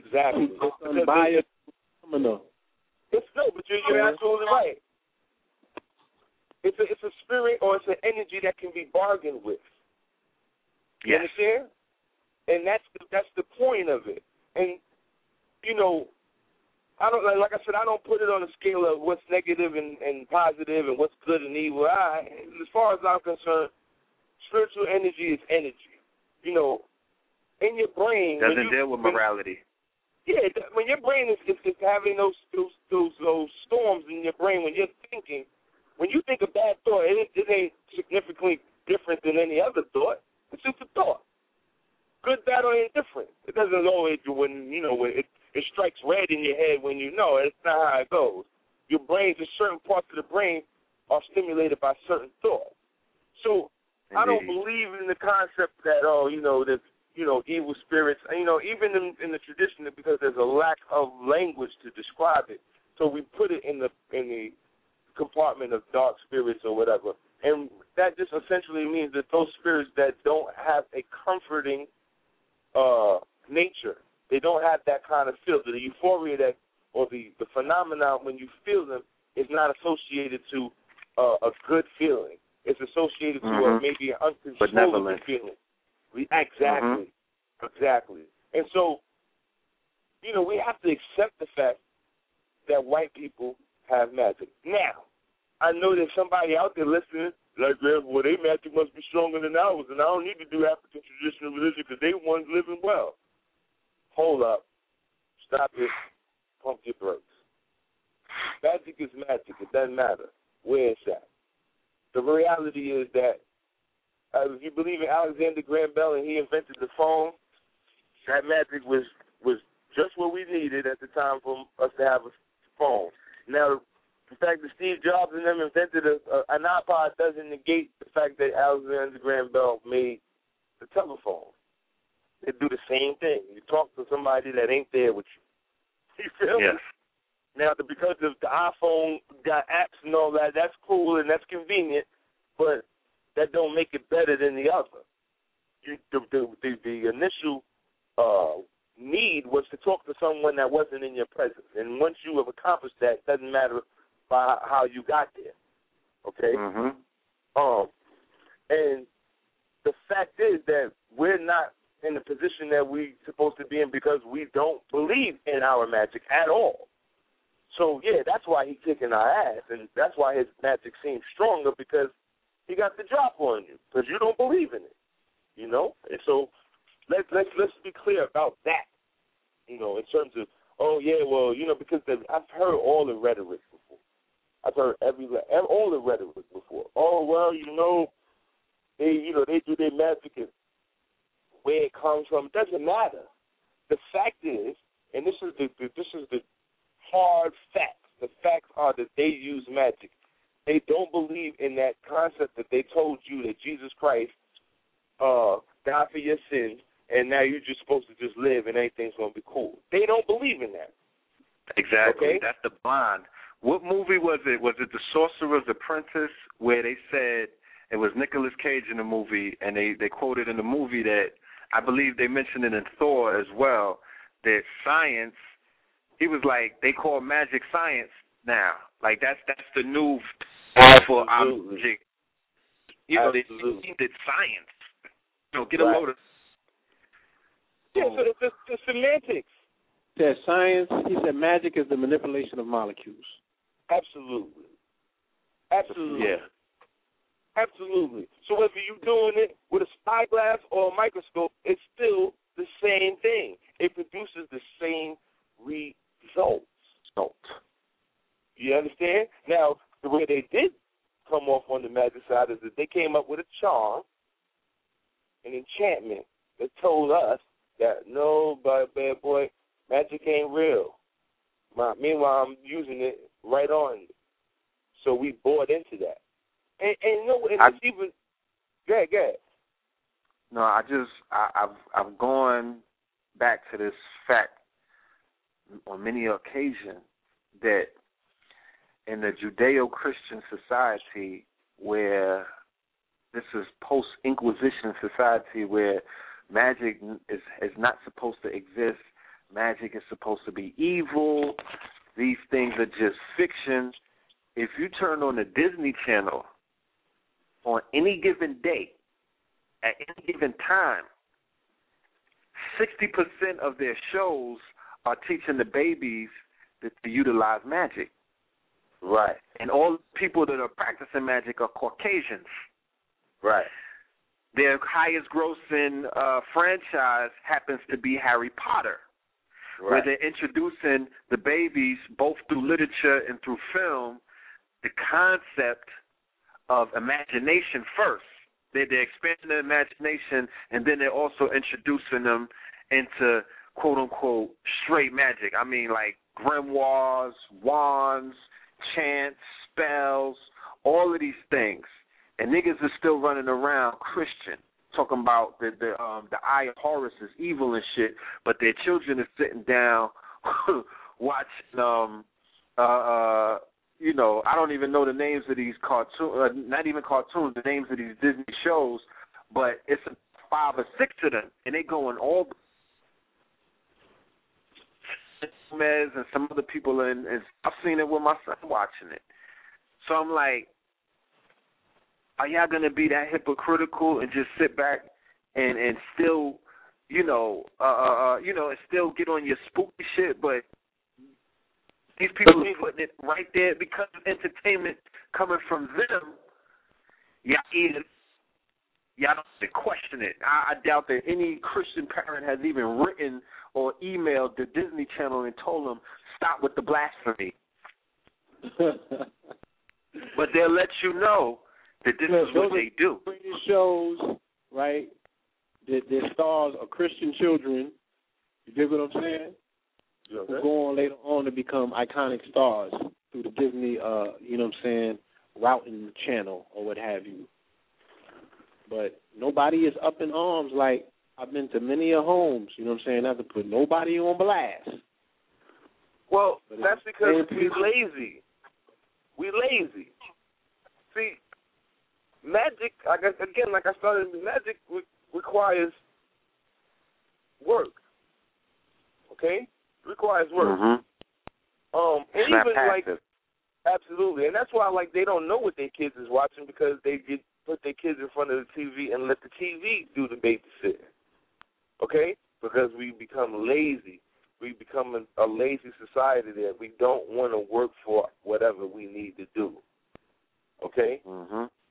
We don't want to work for whatever we need to do. See, because let's also make the distinction. One who studies, be it academically, that's magic. You feel me? Yes. And the reason why I say that is because that person is studying. They're doing the work. They're studying, and they have a consciousness now. They have information that you don't have. If you didn't read the book, you don't know. They got the magic because they read the book. They did the work. Okay? So even academics is magic because what is in terms of magic requires study. If it's orally or literally, it requires study. You have to study with someone. Don't go that far. You have to study with someone, and you have to put forth an effort. You have to apply what you learned, and it takes there's a lot of methods that go into doing this thing. So the magic part, they've tricked us into believing. And believe me, man. I'm from the hood, so I've heard all the most ignorant answers or questions when it comes to the unseen. Okay, and it always cracks me up how black people, especially, will necessarily watch any scary movie and be scared of it. They watch that. Oh, that's scary. But if you tell them, look, I got to kill this chicken for you, and you're going to get this job, and we're going to pray on it, you're going to get this job. Get the hell out of here. Get the hell out of here. But they'll sit there transfixed in front of a television and watching some white people with some hokey-pokey nonsense about some monster or somebody getting possessed and all that. And they really internalize that nonsense. Okay? Just to get most black people today to sit still for more than 5 minutes without them talking or texting is a feat within itself. But they'll be right there in the movies watching the latest horror film. But when you try to tell them, look, man, you can do this and you can change your reality and we can do, they're like, get out of here. Because why? Because that means that they got to do some work. Okay? That's why the creativity and all aspects has been dying, because nobody wants to do the work. On some sidebar, when you listen to Trinidad James, he got off because he didn't have to do the work. He didn't have to sit there painstakingly at his pen and pad and thinking up words and using words and putting them together with other words and coming up with a concept and telling a story. He didn't have to do any of that. What he did was just be lazy. Nigga now. Really? I'm supposed to celebrate that? The fact that you just said any old thing to me? Because that's the society that we've become in. And black people, more than anybody, have become so lazy and so forgetful of things. Okay? Because when I first started doing readings, the majority of my clients were old Baptist women. That used to crack me up. They'd be sitting there and come and get the reading. They'd be like, oh, you told me some things. But when it's time to do the work, they're like, oh, I can't kill no chickens, and all that's against the Lord, and all this, that, and the third. So there's a schizophrenia happening here. You know that this is real because you come and get the conversation to save your ass, but you ain't going to do what it takes because you're listening to somebody tell you that this is witchcraft or black magic. And then it only becomes black magic when black people are associated to it. Let's be clear. Then it's black magic. Okay? And it's a problem that is, you know, I'm not saying that everybody should necessarily go and become a Lukumi priest. Some people need to have that regimen of just, you know, of a blueprint for them where they just go at God, and that's cool. Some people need that for them psychologically, because not everybody is built the same in terms of the sandwiches in their picnic basket. That's a truth. But as a collective, when we look at what our problems are, we always seem to negate the fact that the spirituality is a problem. If you don't come under the guise of one God, you cannot unify, because you don't share the same morals, you don't share the same ethereal ideas of in relationship with God. Okay? And until we come to that understanding of our spirituality, till we understand that Islam is not African, okay? It is a byproduct of African spirituality. When we understand that, then we'll be able to necessarily really wipe our windshield clean and be able to see the signs. You know, if you ever drove on the highway in the snow, and it's snowing, and you're on, or not even on the highway, and you're in a place that you don't know, it's hard to find where you're going because you keep missing the signs. You miss the signs, and you're like, oh, shit, I'm supposed to turn this. And now you got to double back because your windshield is constantly, you can't see straight in it. Now, take that same trip on a sunny day, you'll probably find it a little easier. And so we have to begin to wipe off our spiritual eye and how we see certain things and how we perceive them, and not be so quick to be like, this is that, because, you know, because Jay-Z said so. You know, because if tomorrow Jay-Z would start talking about Lukumi religion, niggas would be wearing beads and dashiki tomorrow. Feel me? Because they need somebody to show them what they got to do. They can't do it on their own. So they need somebody to hold their hand and tell them what they're supposed to do and how they're supposed to do it. You dig?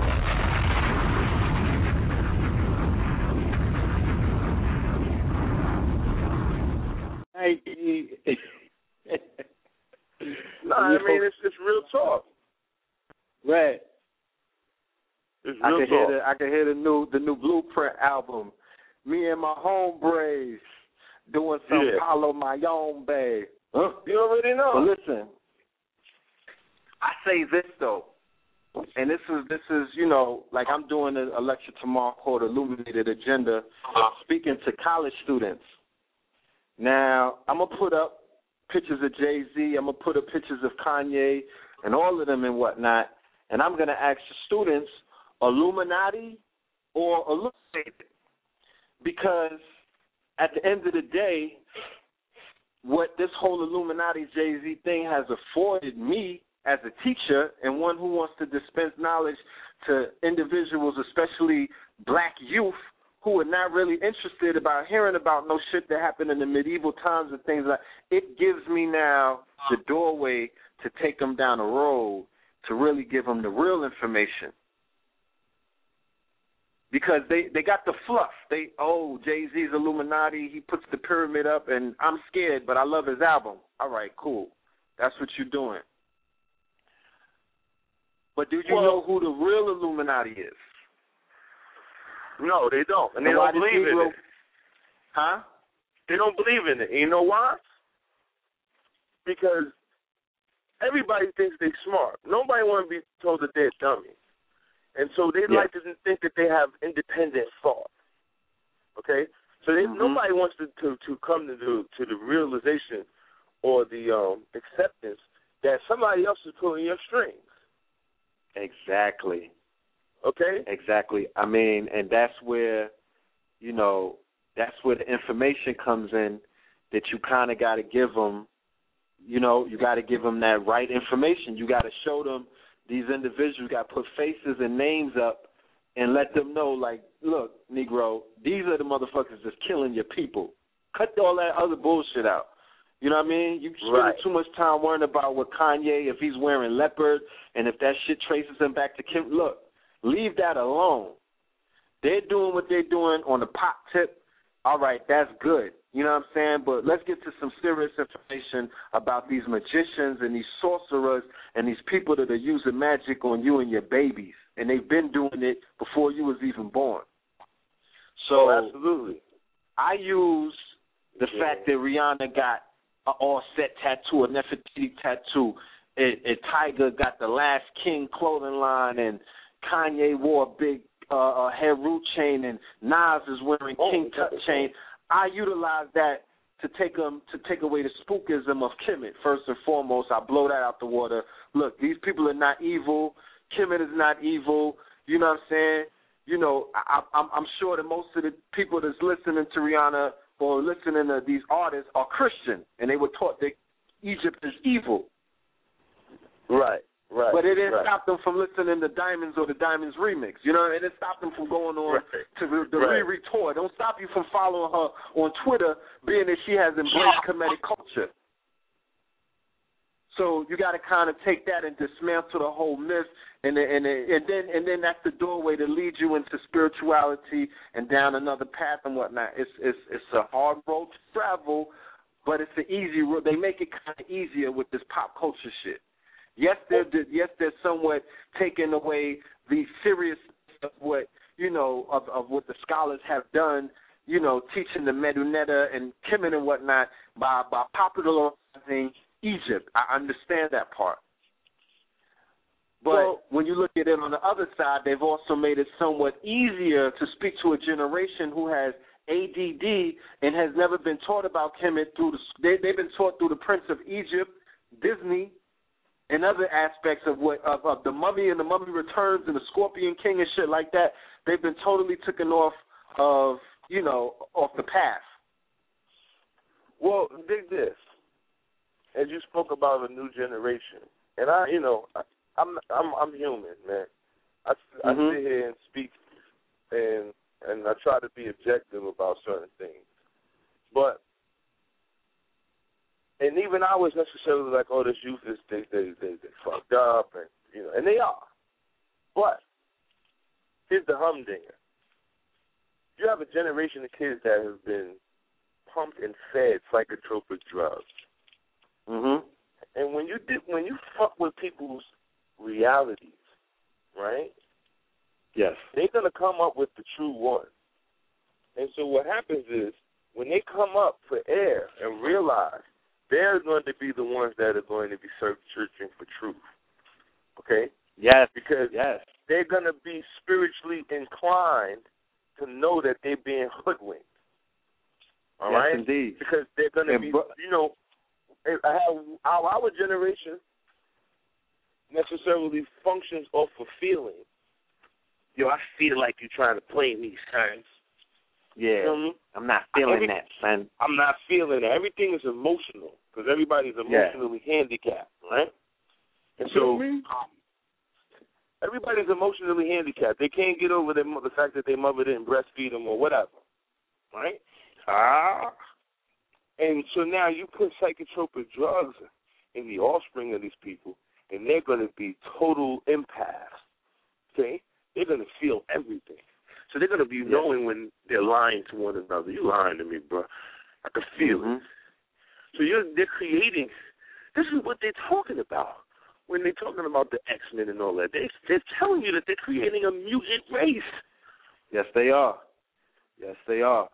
They're creating a mutant race, okay? And these kids are going to be, and it's up to us to necessarily set the foundation and create a codification for them so that they have a place to exercise these new abilities, okay? Because two realities are about to necessarily collide into one at some point. You know what I mean? And so my question to you, Brother Oba, is this. Because I compare our generation, new generation, in terms of the Great Awakening. Now, we went through our Illuminati phase, like you said, in the 90s and whatnot, pre-internet generation, even the pre-explosion of all of the lecturers, because there were just a few. And we were we were taken for trips. We were spun in circles for many years and dealing with this whole Illuminati, spookism type of, searching for the truth. And ultimately, it created, the I would like to call it the senior class of, consciousness. You know what I mean? Brothers and sisters in their 30s, late 30s, early 40s, and things like that. Now we're here. Now I'm looking at the youth, 17, 18-year-old, 15, even down to like 11 and shit. The 20-year-olds and things like that. They're going through similar stuff with the Illuminati thing, but this time it's attached to Jay-Z and all of their favorite artists and things of that nature. So it's like you were saying earlier that they eventually are going to come up for some air and realize that they've been hoodwinked and they've been spun in circles and they're going to search for the truth. Oh, absolutely. I mean, it's not even that they're going to search for it. They're going to polarize it to themselves because they're going to literally be open because their reality is being tested every day with virtual reality. Yes, it is. Okay? So they understand, not even, they overstand the concept of being someone else, being who you want to be. Yes, okay? The ego and the altar. Absolutely. And so they'll be able to function because that's what the ultimate goal of that type of practice is to necessarily get the people to live longer, but live vicariously through an alter ego. That's the thing about in the matrix, right? When you put someone in a state as such, they're in a state of like a homeostasis. They just catatonic, and only their mind is working. Mind is infinite in its lifespan. Let's be clear about that. It's the body that can't keep up with it. So if you keep the body in a pickle, the life can continue to go on. And when you apply a consciousness now, because remember, Neo isn't nobody till he fucking realizes that the reality isn't real. And once he understands that, once he understands that, then he's able to bend that reality. Exactly. Yes, then he can master it. So in order for them to, these children, let me tell you, last summer that just passed, there was some young men across the street from a friend of mine. They were sitting on the stoop, and they were courting a young girl. And just so happened, my friend of mine, he knew the young girl since she was born. And so we were over there talking with them. And I'm conversing with the young men, and I'm like, how do y'all listen to Lil Wayne? And the young brother was real candid, like, we know he's garbage, but what else is there? What else do they give us? And he was it wasn't like I was talking to some super-duper intelligent kid. This was a kid from the block, from the style. Yeah. You know what I mean? He was like, he understood. He was conscious that this is what they gave him, and they give it to him on purpose. But his thing was, I'm going to shake my ass to it. So that's a dangerous motherfucker. That's a dangerous. He ain't even complaining. He knows what it is. He ain't complaining because he gets it. Like, it's because, you know what? This is only for this time. Okay? Because I don't even listen to the music that we grew up on like that. I'm listening to my mother's music. Real talk. I'm not listening to some music. Every once in a while, I pop in some old school joint that I'm feeling. But most of the time, I'm listening to my mama's music. Stuff that my mother used to play. That's embedded in my brain. Like, oh, yeah. Steppenwolf and, oh, okay, my mom was listening to Black Sabbath. I listened to all of that. Right? And these kids, they're aware of what's happening. We don't give them enough credit. Real talk. But and something that I've realized as well is they listen to that too. Yeah. This iTunes, iPod generation has really embraced, multi-genres of the music, what music has to offer. They eat a lot of different, meals from different plates. Absolutely. Because the world is flat to them now. They're not bound by neighborhood restrictions, borough restrictions, color restrictions. Nah, that doesn't exist to them. They go anywhere that they want. Absolutely. Because they embrace any culture. It's a reality. Let's not. Again, we're talking about the semantics of things. People function on the World Wide Web. People are living on it. So this is someone's idea. Steve Jobs is sitting in his garage, and he's like, yo, people will interact with each other, and they'll be across the globe. This is his idea. He brought it to fruition. It's tangible now. It's a real reality. Let's be clear. Yes. That's a real world. They on Instagram getting too much money. Number 2. Straight flex. That's who they are. They created, like you said, an alter ego. Just getting money, number 2. That's my name. And that's how people address them. So that they have created their own reality. They take their little pictures. So if they only took pictures while they at the club, that's who that just getting money is. He's always at the club. They have created the paradigm for him. Or you got my aunt, Heru, Sekhmet Bey, on Facebook, and she's like Alice Smith, during the day. Absolutely. Working for Mr. Charlie. And there's nothing wrong with that. There's nothing wrong with that at all. But there has been a world now that has been created where your alter ego has a place to exist and interact and actually prosper in real time with other people's alter egos, or rather their avatars and things of that nature. Absolutely. This is a very deep concept. And then that shit is so real. Yo, my ex-wife's friend came over one time. They hadn't seen each other. They hadn't really hung out in like a couple years. They spoke to each other on the phone, but they hadn't really been hanging out.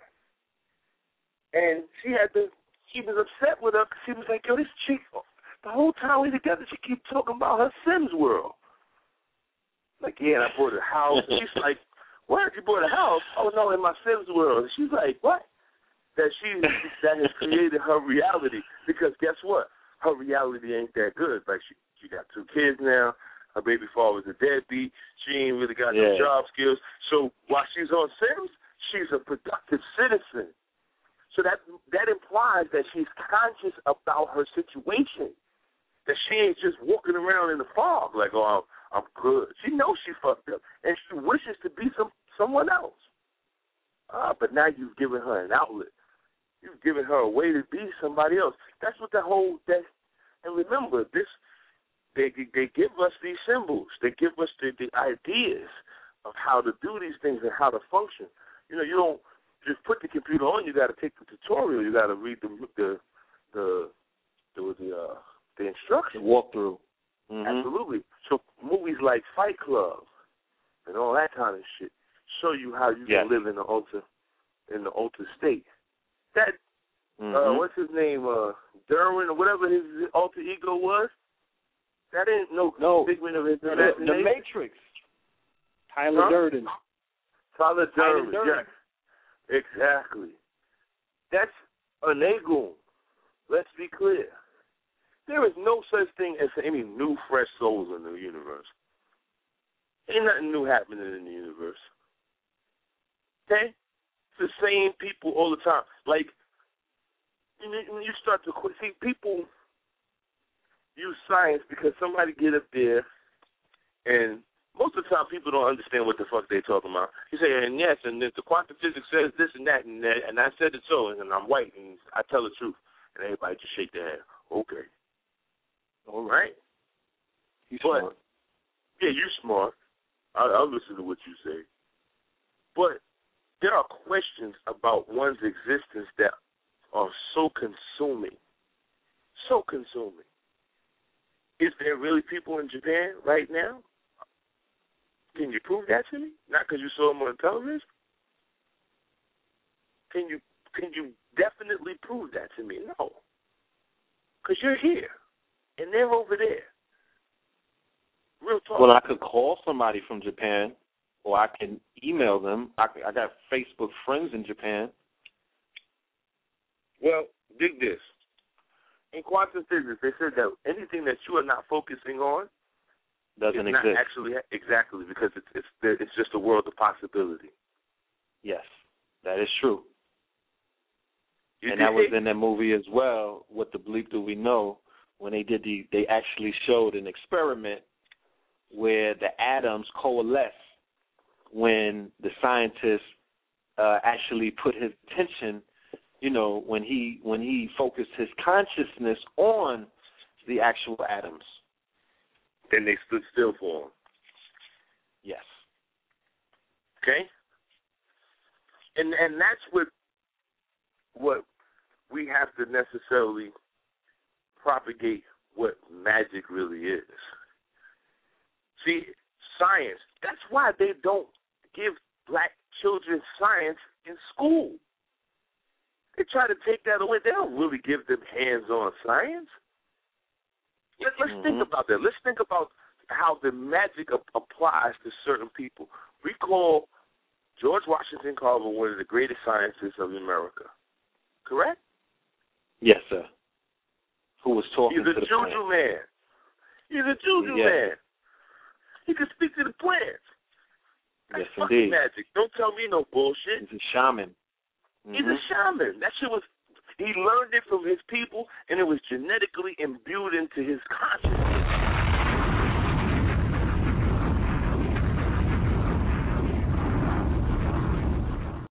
But rather than say shaman or magician, like they said in the movie, they give it the politically correct post-Inquisition term of a scientist or a botanist. Right.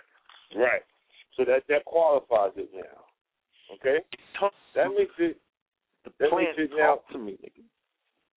Yeah, they're gonna put you in the silence, say the silence.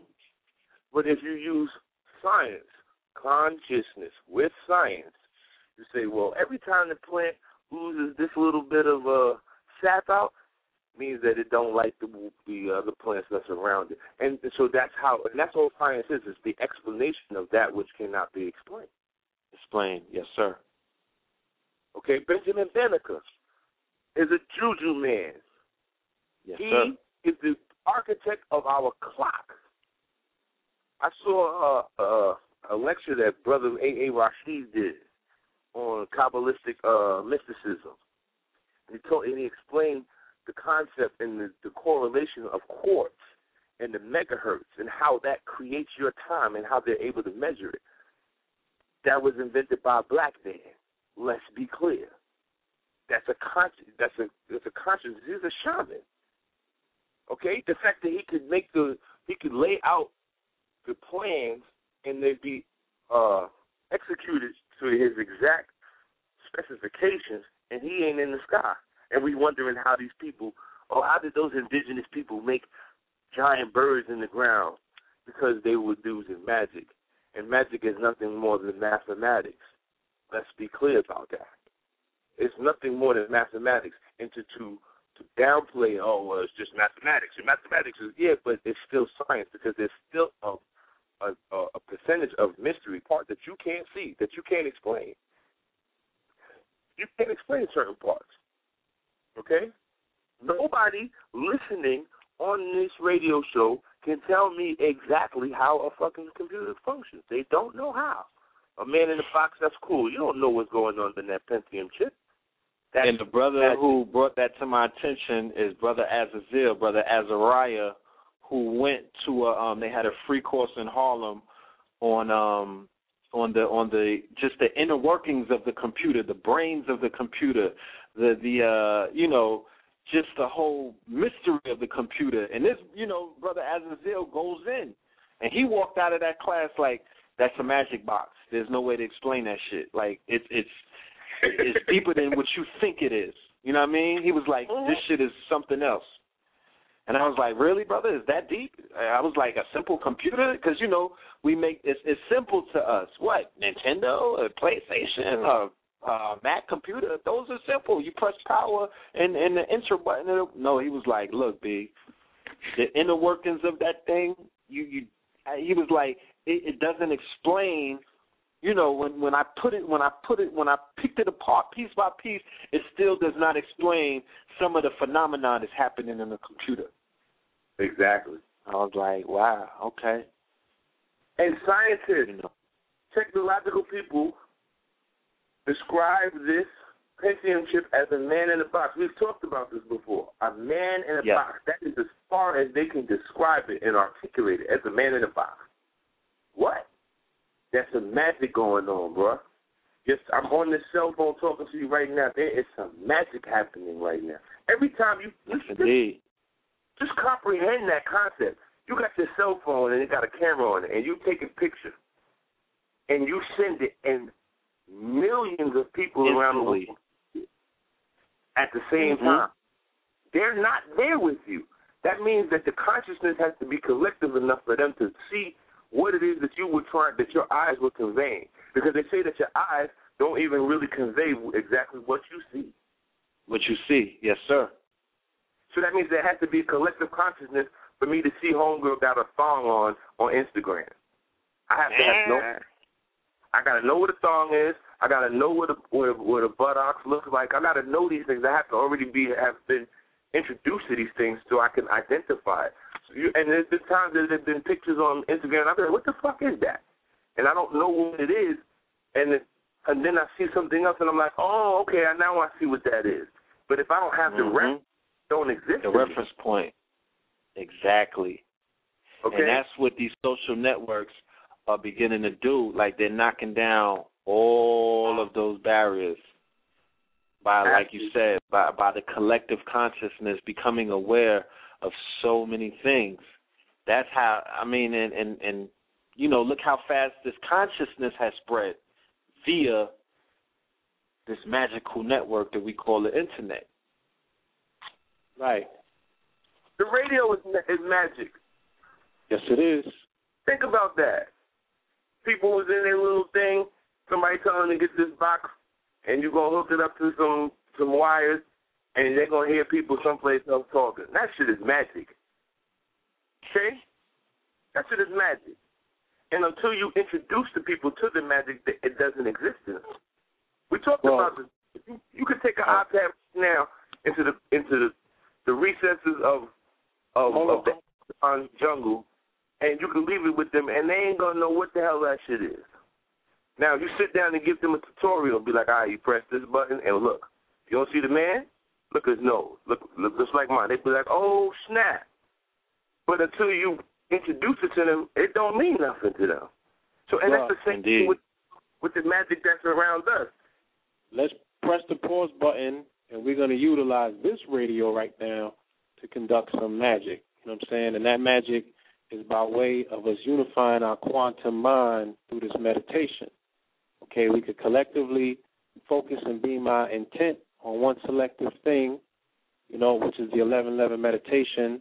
We could be more specific and go and target something directly during this particular meditation, and you can see the power of your mind. Remember, like I said before, family, it travels an unsurmountable distance per second, 1.4 billion miles per second, you know what I'm saying? So it's incredible. For those that have Sogo drops, platinum drops, now is the time. Go and get your drops, you know what I'm saying? Take the drops underneath your tongue because it's going to create a euphoric, laid-back feeling, you know what I'm saying? It's going to put your mind in a particular state where now you can tap into the pineal as we go into this particular meditation. I mean, as we go to that triple black darkness, you know, where the magic is really wrought at, you know what I'm saying? Indeed. For the family out there, send your brother Red Pill some energy, some magic, so I could do some magic down here in Tennessee tomorrow and wake the youth up, you know what I mean, and plant these seeds so we could collectively, you know, so they could join the collective with the information that with the light that is being shined on them. Okay, so let's focus our intent on that.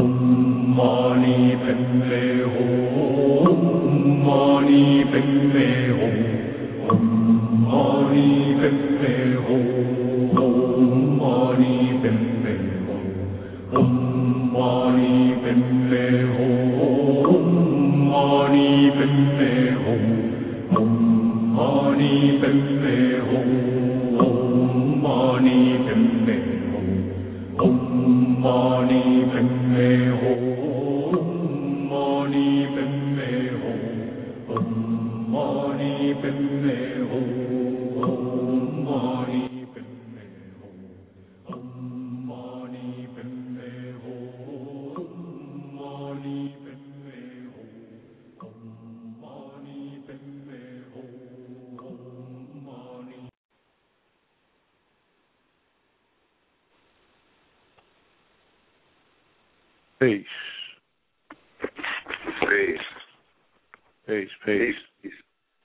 Family, that's, Brother, Brother Blue Pill and Brother Oba. Yeah. Yeah, this Brother Red. I'm going to have to sign off at this point because I do have to finish putting together this monumental lecture for the young minds out here in Tennessee tomorrow. So I will be listening to the show, but I won't be, I got to go back to the library, so I'm going to have to,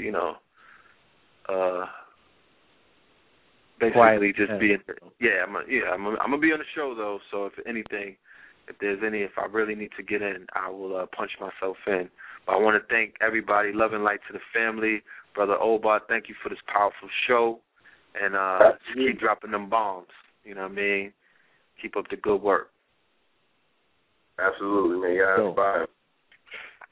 Do your thing in Tennessee. You know what I'm saying? May them students benefit from your genius and the light. You know what I'm saying? Especially energy that we just channeled for you through this meditation. Now, in terms of, dusting the dust off of that first eye, do you recommend things such as meditation as a practice for one to tune themselves and, really start vibing with that inner voice that they have, that spirit?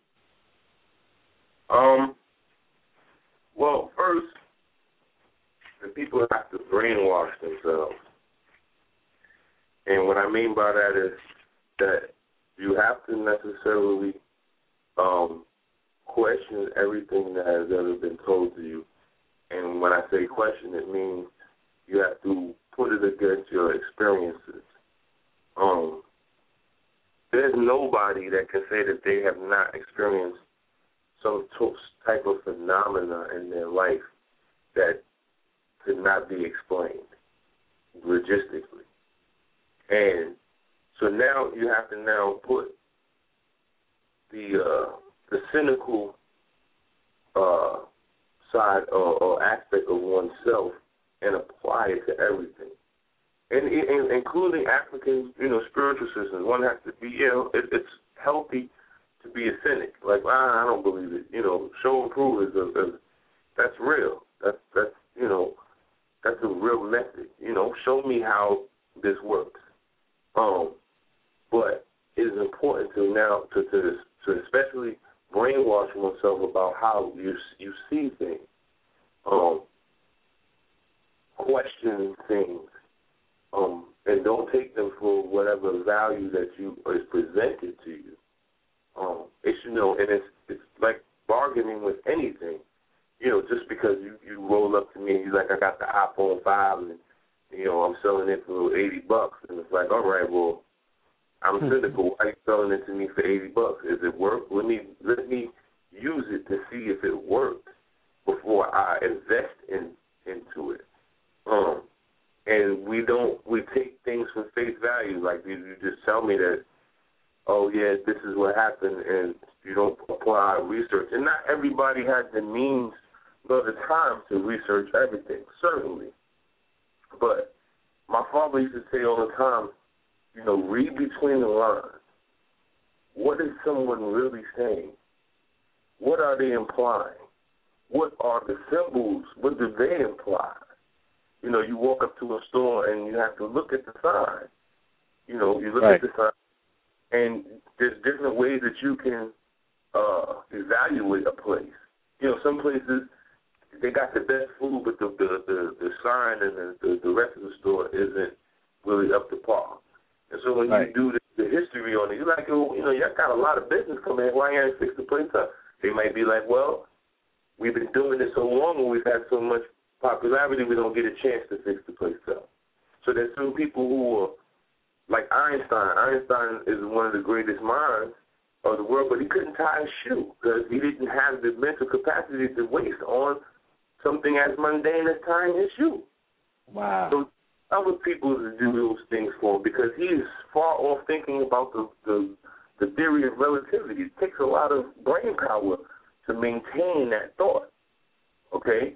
So when you can't take things for what you actually see. I've eaten some of the best food in my life in Greasy Spoon. And when you find out that this place has been here since 1951, of course they have had a chance to fix the place up because it's constantly being used, okay? And they serve too many people, so they don't have the luxury of being closed for 3 months, and, they don't have that. Their turnover is consistent, right.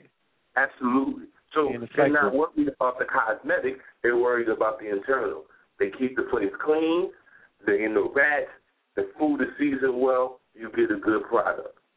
Okay? Then you go into another place and it's got all the lights and everything, and the food is expensive and it's not that edifying.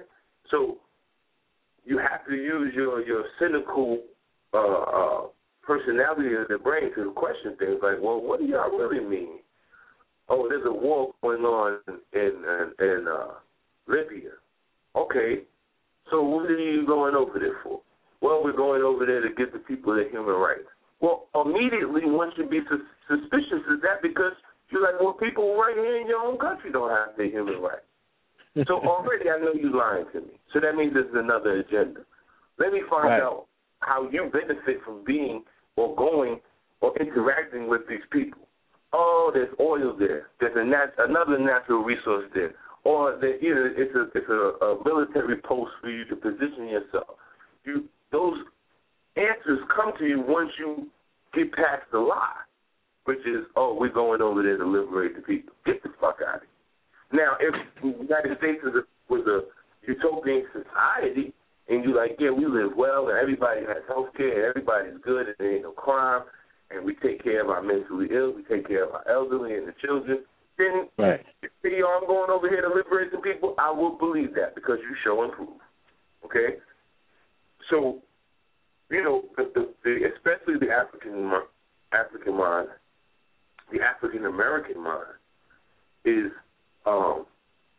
has to be very, very suspicious of everything that it internalizes, so that you can see things for what they really are. And it sounds far-fetched or intangible, but we do these things in politics every day. You meet a guy and he got the nice sneakers on, the son got the chain on. He ain't got no money in his pocket. And the first time you might be tricked by him. Oh, man, yeah, I keep some money on me. Let me haul $100. I got you tomorrow. Now, after he don't pay you, the next time you see him and he's still dressed up and he's talking about, oh, yeah, I still got the $100 for you, but don't let me hold a dub. You ain't going to be too quick to get that money up because you've already had an experience with it. Okay? And so now the next person that rolls up like that produces the same nuances as that person, you have you've educated yourself that you can make a discernible decision. Like, hell no, I ain't giving you no $100. I know you look, so you need $100, well, you need to sell that chain. You understand? So we do these things, but we don't apply them to practical stuff, which is how we think. So everybody can tell you that, oh, magic is not real, that's some bullshit. Ain't nobody can't do nothing, make me do. Ain't can't no chick bury my drawers and have me locked down. You could say all of those things, but at some point, time and experience will show you wrong. Okay? And like I said, the women that necessarily used to come see me were old Baptist women. And the reason it was old Baptist women is because through experience they realized that they're not getting results from their spiritual system. So I don't speak to young Baptist people because they live in the life. They balling, they sleeping with all the girls, all the men in the congregation, and they got the little benzo and everything is fine. So their emotional inabilities kick in, and now things start going downhill. So most times you see people seeking help and counsel when they're in a fucked up situation. You know, there's a saying in this religion that rich people don't do these traditions because for what? There's no problem. Okay? You don't need to seek counsel from a Risha or spirit if you're doing the right thing, because your success only means that you are following your intuition to whatever it is you need to do to survive. Let's be clear about that. Okay? And the other thing that black people have a problem with is this false sense of morality. Okay? Please talk on that. And what I mean by that is that the false senses of morality. Morality is based solely on your mortality. Let's be clear. Things are only considered moral or immoral when they affect the mortality of the group. Case in point, thou shalt not covet thy neighbor's wife. That is professed or proclaimed as a rule of morality. Because if you're in a group of people, a tribe of people, the numbers of people are important to the stabilization and the sustenance of the group. So if I go and sleep with another man's woman, that's going to cause friction. That man will be upset. He may challenge me. Now he may challenge me and we get into an altercation, and that altercation ends in one of our deaths and our fatalities. That's not good for the group. So in order to avoid this calamity, one will say, well, look, it ain't really cool to mess with his girl. I know you like her and she like you, but that's his girl. And if you go to mess with her, that's going to create a problem for the whole clan, which means we might have one less person to fight the war, one less person to produce on their farm, and so on and so forth. Another example, thou shalt not steal. If you steal something from someone, most likely they want to retaliate. So they're going to want to fight, or they're going to want to inflict pain upon you.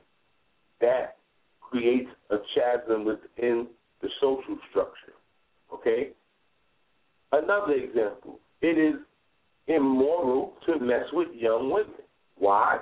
Because from a mortality standpoint, if you ruin the new fruit, then we won't have it later to produce firm citizens. Right.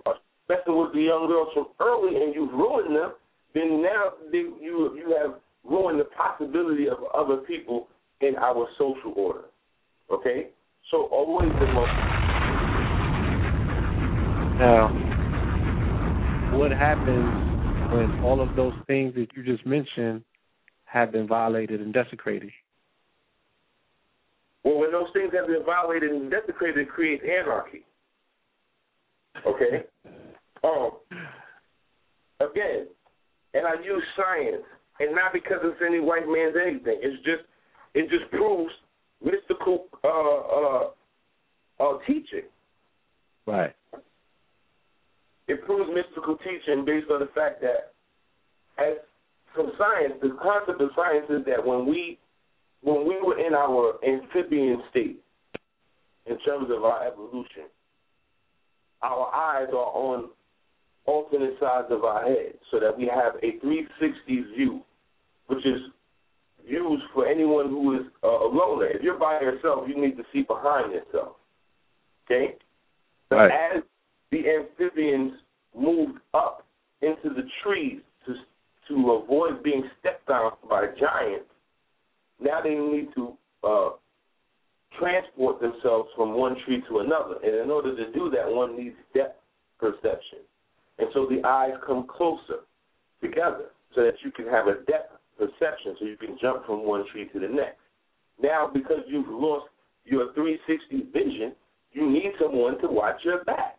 And so now you can recognize the other people of your species, because you can focus on them and you can see certain traits about them and acknowledge and recognize them.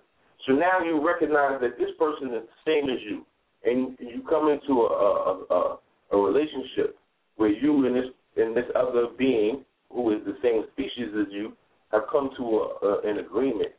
And so now that person is looking north while you're looking south. And so you don't need to watch your back because somebody else is watching your back. Okay? Right. And absolutely. And so that is a part of the evolution that we need one another in order to survive. So when you violate the morality of the clan and you create anarchy, you are effectively shortening the time of the species, because now I have to evolve to fit my needs. Okay, and so those morals are only from a societal standpoint. They only serve society. They don't serve the individual spirituality. Okay, and what I mean by that is the individual spirituality is your conversation with God. When you go to a diviner in a traditional African religion, you go and you get divine, and it is specific for you. It is what God has in store for you, or what you profess before God in terms of what accomplishments that you would achieve. Okay? Morals are not handed down by God, because animals don't have morals, and they are of God. Actually, they're before us. So their antiquity is you can't question it. So they don't have morals, but they are of God. They're pure of God. Morals is that's a human condition. So because we need to have societies, because we don't live individualistically. So we need to have someone to watch our back, to help feed us, to help procreate, all of these different, social nuances. But spirituality is on a different echelon than that. Okay? So morality has to do with the harmony of a group, because it doesn't work if it's not a group, because the morality can change based on the group. If the people are marauders and they're rapers, and that's what their custom is, and that's how their group is propagated, then that's what they will propagate. They're going to rape and pillage people because that's how their clan is able to survive. So their moral code is different from yours. Now, their moral code might be, okay, if I take 20 shillings of gold from this town, it is morally correct for me to share half with you. Okay? So their moral standard is based on their mortality. So the Mongols are considered morally inadequate to the Chinese dynasty. Like these motherfuckers are savages. But in the society of the Mongols, what they're doing is necessary. Moral, right. It's necessary. So you can't. Code, right. Absolutely. So the morals, when people apply morals to God, that's incorrect. The morals are the collective consciousness of a people who decide how they are going to live in harmony. That's what morals represent. And black people have attached this morality to themselves about things. And it's funny, like black folks would be like, oh, you going to kill a chicken? Right? And the same dude or the same woman got a man who done shot 5 black men and killed them all. But she's got some moral dilemma about me killing some chicken. You can't be serious.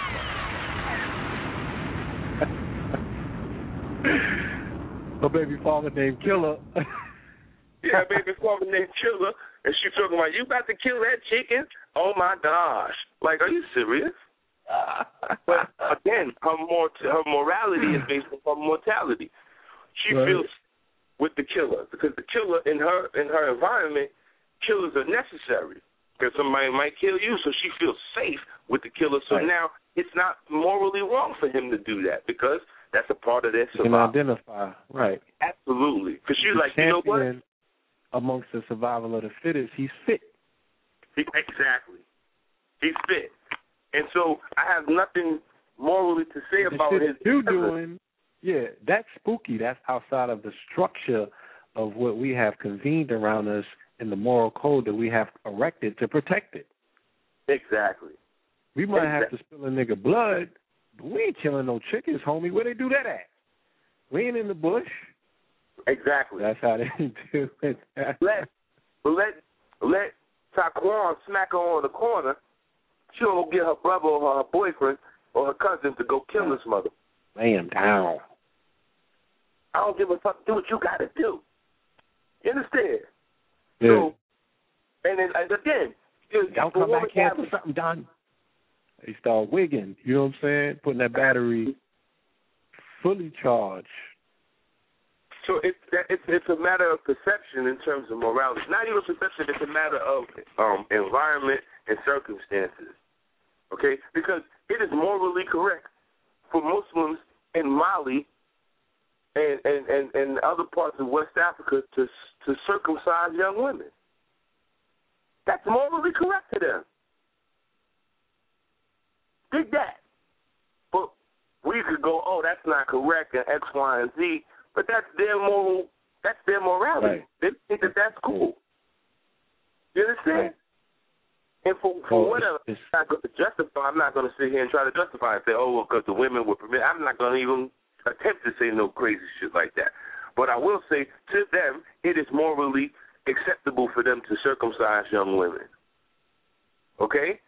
So the morality, we get on this morality thing about Jesus and Muhammad and Abraham and all of that bullshit. That shit is not real.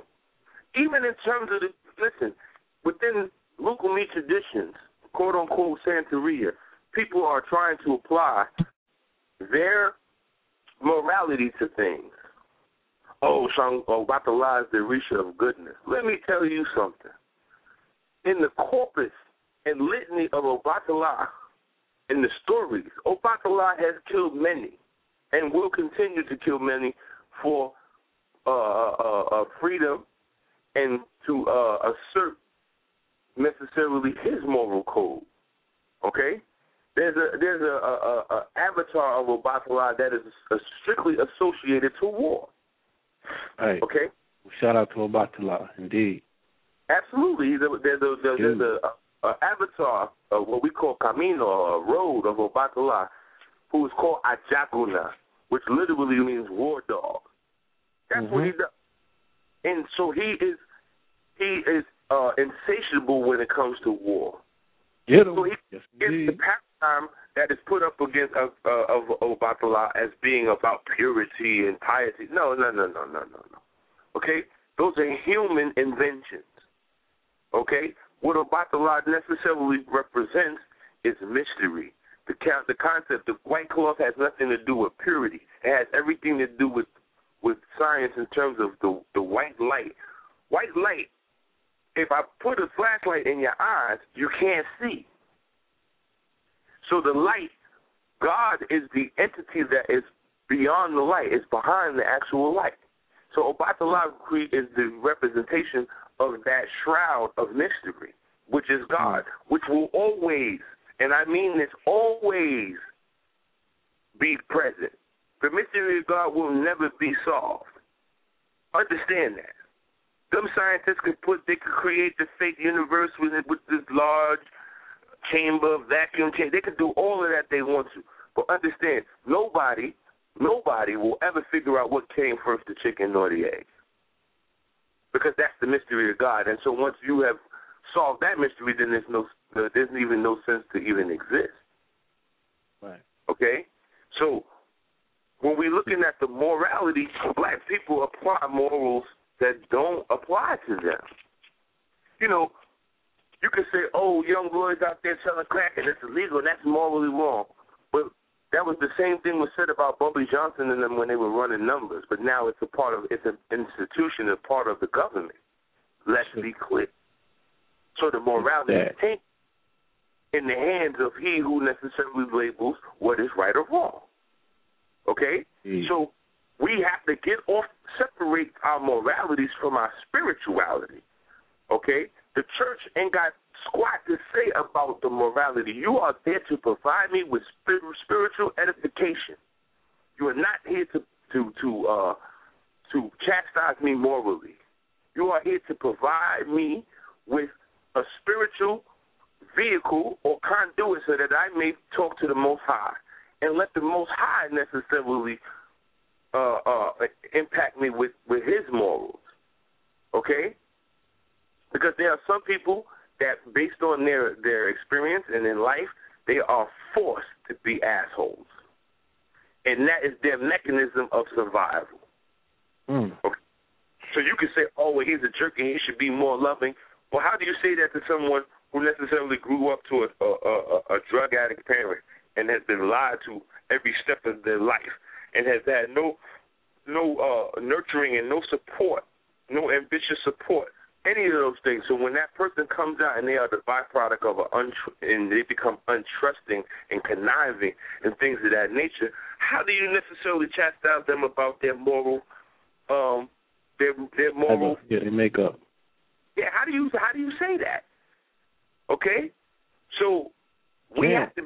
You can't say anything about someone who has come from the bottom and has maintained themselves, because people's concept of morality is subjective and is subjected to that particular person. It's in the eye of the beholder. It changes with everyone else, so you cannot subject somebody else to what your code is. Lose, okay? Lose, as they say in spiritual means, to lose light to you, because that's the situation. Okay? And so when you understand that, quote-unquote, religion is created for society. It is an institution. It has nothing to do with spirituality.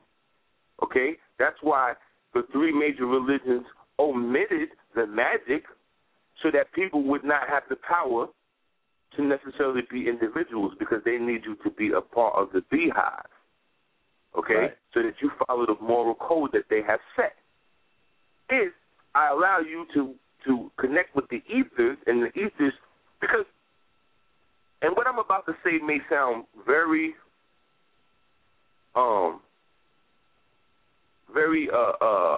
awkward and uncomfortable for most people. But understand this, and I've talked about this before, about the omnipotence and omnipresence of God. He is in all things, good and bad. Right. Now, imagine we could sit there and talk about the crazy white boy who shot up Sandy Hook all day. But imagine if the Creator, the God force, approached him, and he loved God so much that God told him to do the unthinkable. That's a dilemma. Okay? Because it is necessary for things to die on this planet. Let's be clear about that. And because human beings are at the top of the food chain, our prey is ourselves. Okay?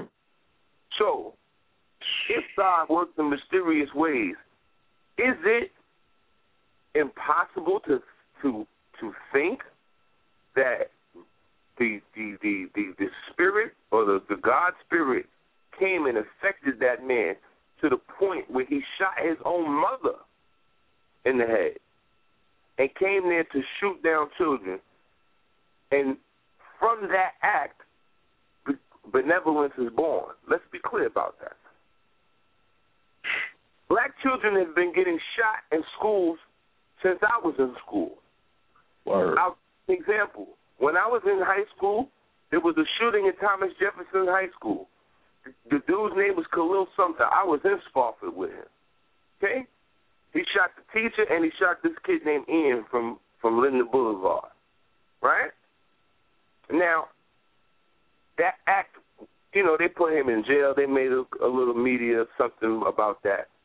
But now, 20 years later, right, that same act, or somebody could walk into a school, and people get, I mean, honestly, maybe children do need to have an armed guard there to protect them if we necessarily say that they are our guests.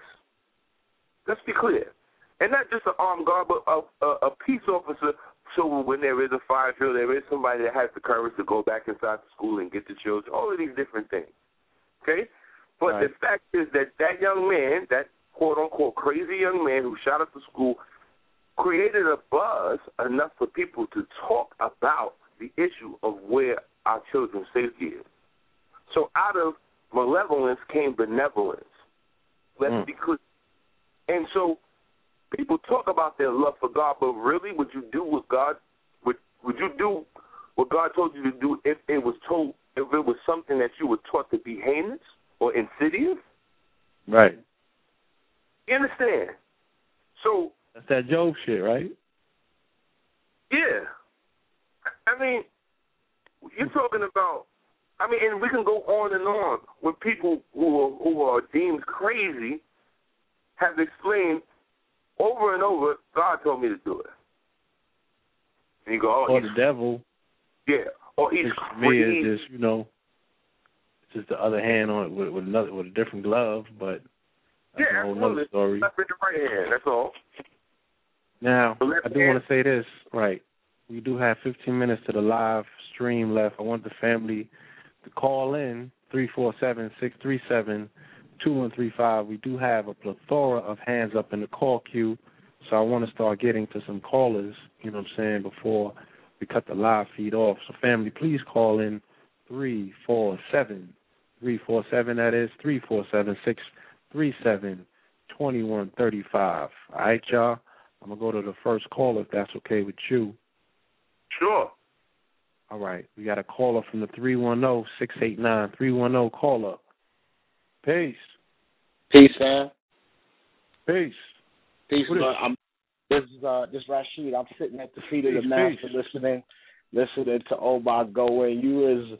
We out here in California sitting listening. We talk about, man, this guy's a grown-ass man. You is going in tonight. You heard? People, you always go in, but this is that grown folk talk tonight. You're doing an awesome job. I just want to ask a question and get off the line and hear you go in on this. I want to know the correlation between initiation and the developmental psychology. What does the initiation? What are the components of initiation that develop the psychology and make people actually be hands-on in the process that we call phenomenally magic? Where's the initiation play in reference to the psychology and the dynamics of mind? And I'm going to hang up the phone. No. I want to ask you a question before you hang up, because I need to ask you a question about magic as it pertains to this event that we just saw this past weekend. But please continue, Oba. Well, the fact of initiation is there to open your, for lack of words, your third eye. Okay? And in all initiations, one has a sponsor, someone who thinks that you have the minerals or the fortitude to actually see what they see. And that person is your guide to show you, to identify those things that you're unaware of. And what that does for the psychology is that, especially in African traditional religion or traditions, rituals, you are put to become an individual. You are now measured by your deeds and your merits, okay? And what that does psychologically, when you sit before divination and you are told specifically what is required of you from the mysteries or the unseen, it gives you the understanding that one now has to be responsible and accountable for one's actions, okay? And you really, again, we're going back to the morality issue. It's not immoral that you kill somebody in the defense of yourself. And so the Ten Commandments, they don't make reference to the fine print, okay? And so what happens is when you are given your calling or what you came to do, that empowers you to understand that the decisions that you make, you must live with them, and that you are in control of your reality. You control your reality. If you don't like the way people teasing you, it is up to you to necessarily change your perspective that people have of you. It's up to you to change that. And I'm going to use something as mundane as Rudolph the Red-Nosed Reindeer. You know, his confidence is he doesn't have any confidence. They laugh at him and they make fun of him, and he's not worthy.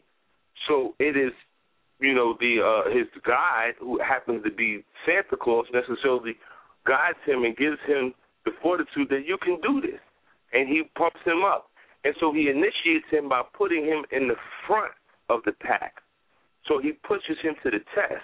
See, initiation, what it does is it measures what kind of person you are, so that the lodge, the cultic group or the society or the tribe is now, they have a benchmark for you. They know what you're capable of, and so they now know how to process you, know how to compartmentalize you, and what you're built for. Oh, okay, he was good at climbing the tree. All right, so he might be good to be a gatherer. But when it came time to chase the board down, he didn't have the minerals for that. So he's not going to be a hunter. And it categorizes you, and so that you find a space in this, in the total sum as an individual. Okay, you find yourself, and so the psychology is to build you up to be responsible for who you are. See, everybody.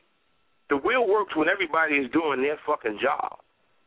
If I tell you, look, Rashid, I need you to do this, and blue pill, I need you to do this, and red pill, I need you to do that. And if you're confident about what your job is, the total sum of whatever we're doing will move fluidly. But if you are not confident and are unsure about who you are, and now I put you to do something, I'm like, oh, I need you to keep pushing the wheel. And you're like, well, okay, and you try, but you don't have the muscles for that. Then then the wheel doesn't move, and the whole production doesn't go. But if the initiation, in terms of, it gives us at the peak time, at the time when you are finding yourself in your adolescence, you're discovering who you are, and I see what your merits are, or what the level of ability that you have. I'm now, as a society, as a group, as a lodge, am responsible. So it shares the responsibility into the individual as well as the total group. Okay? And that's what it does to the psychology of people in terms of empowering them to take charge of their lives. Monotheism takes the responsibility. It takes the power out of you in your life.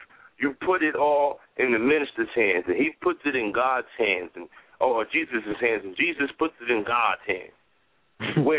When you're in a society, in an indigenous society, you're told, when the diviner divines and tells you, you have to find a black squirrel, the diviner is not telling you something that he knows that you can't do. He's giving you exactly what you're capable of. Saying, you know what, this guy right here, for some reason the spirits say that he is meticulous and he doesn't miss anything. He's very observant. So I might have sent somebody else to go find a black squirrel, but they don't pay attention. So they saw the black squirrel 2 or 3 times and didn't know what they was looking at. But the person who's observant, he's going to find the black squirrel. And so when he comes back with it, now he is empowered because I gave him a task and he fulfilled the task. Okay, you got everything. Cool. Now we can start changing your mindset. We're going to do this sacrifice or this ritual to empower you to that. Now you understand that your destiny, your well-being is in your hands, and it is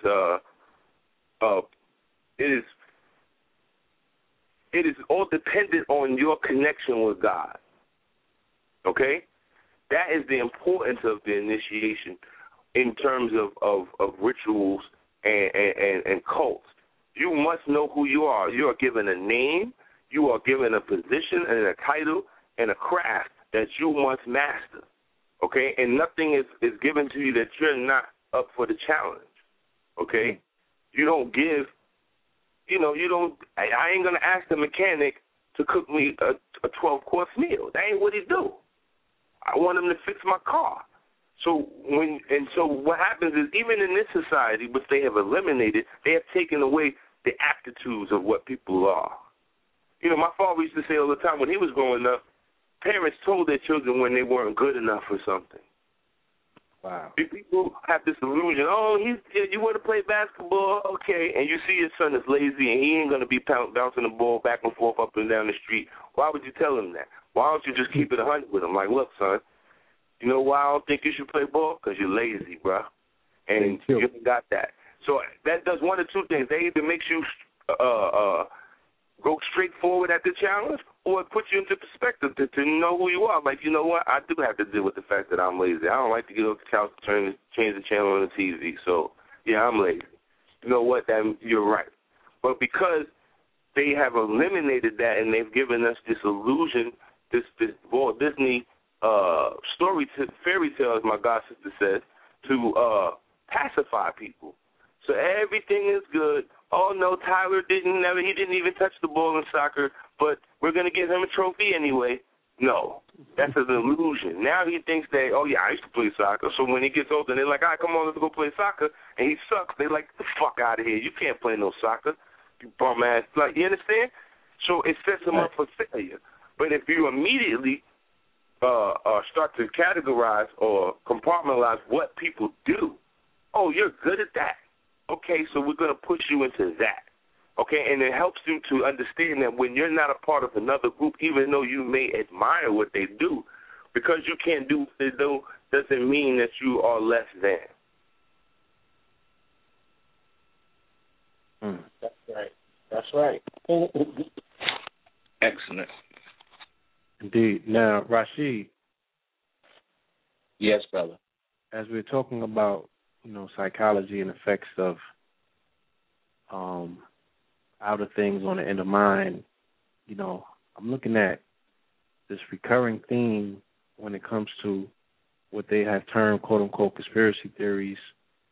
And this movie, this last Batman movie, continues to have many different streams that are floating out of it that seem to manifest in this particular, reality that we all share.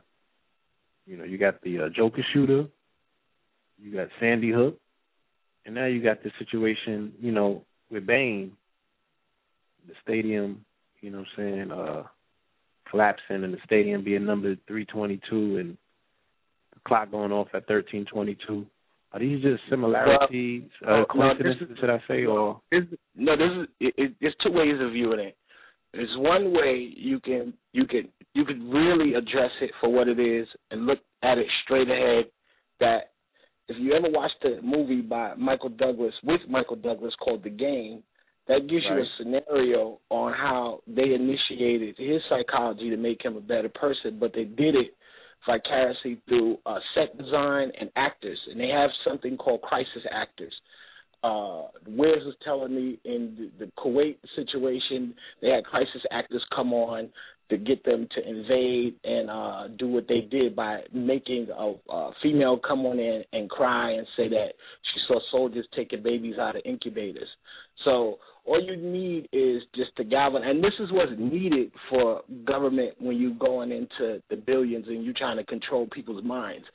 But I'm glad Oba set the stage for the moral thing, because if we are in the business of power, then people have to also be in the business of being, having common sense. How can you control billions of people unless you take their minds through the experience of some type of huge theatrical event? You heard? And if anybody, is not aware that the film industry is in close connection to national security. They have a line like from one to the other, and they got an office in the Pentagon. Absolutely, and the most important thing is that your ancestors did this as well. This is the art of theater. This is why we created theater, and you can read it in Mawada Ashby's book about Kim and theater, and it was a crucial component that the priesthood had to continuously have theatrical performances, in particular on seasons where everyone comes together and on cue, almost like you're in a sitcom or you're on Maury, on cue, you're supposed to laugh, you're supposed to cry. People used to get very involved in it. And this is how they were able to collectively just indoctrinate 300, 200,000 people all at once and make them respect and reassociate themselves with the grand motif of the religiousness that they use to make everybody great and moral and honor the arts and science that they contributed to the entire world in the Nile Valley. So you got to take in consideration that these people are using the same science, whipping it, and they have what's called an unlimited financial base where they can pay anybody. You could pay anybody to do anything, you know? Absolutely. I mean, that's nothing. You know what I'm saying? So, yeah. You know, so the other thing is there a way, now this is the other way to look at it, that the reality that exists for a specific reason, and that there are clocks in every cycle. And sometimes the only things that we have to read these clocks are numbers. And the numbers, if the numbers fall into place, the numbers can be utilized for you to do a divination. The people of Mali, the most advanced people cosmologically in existence now, they got the Sirius mystery. They got the Star of Deep Beginnings mystery.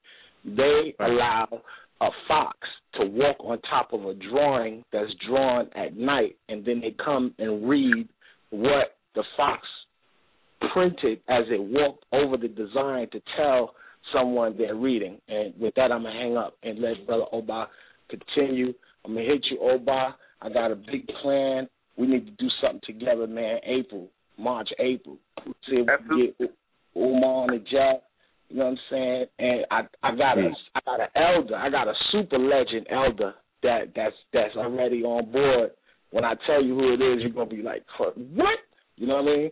one of the most sampled voices in hip hop history. You heard is want to get in with us. So I'll tell you on the jack though. But with that, Hotep, peace to the KnowTheLedge. Red pill, go in for the babies tomorrow. All right, one.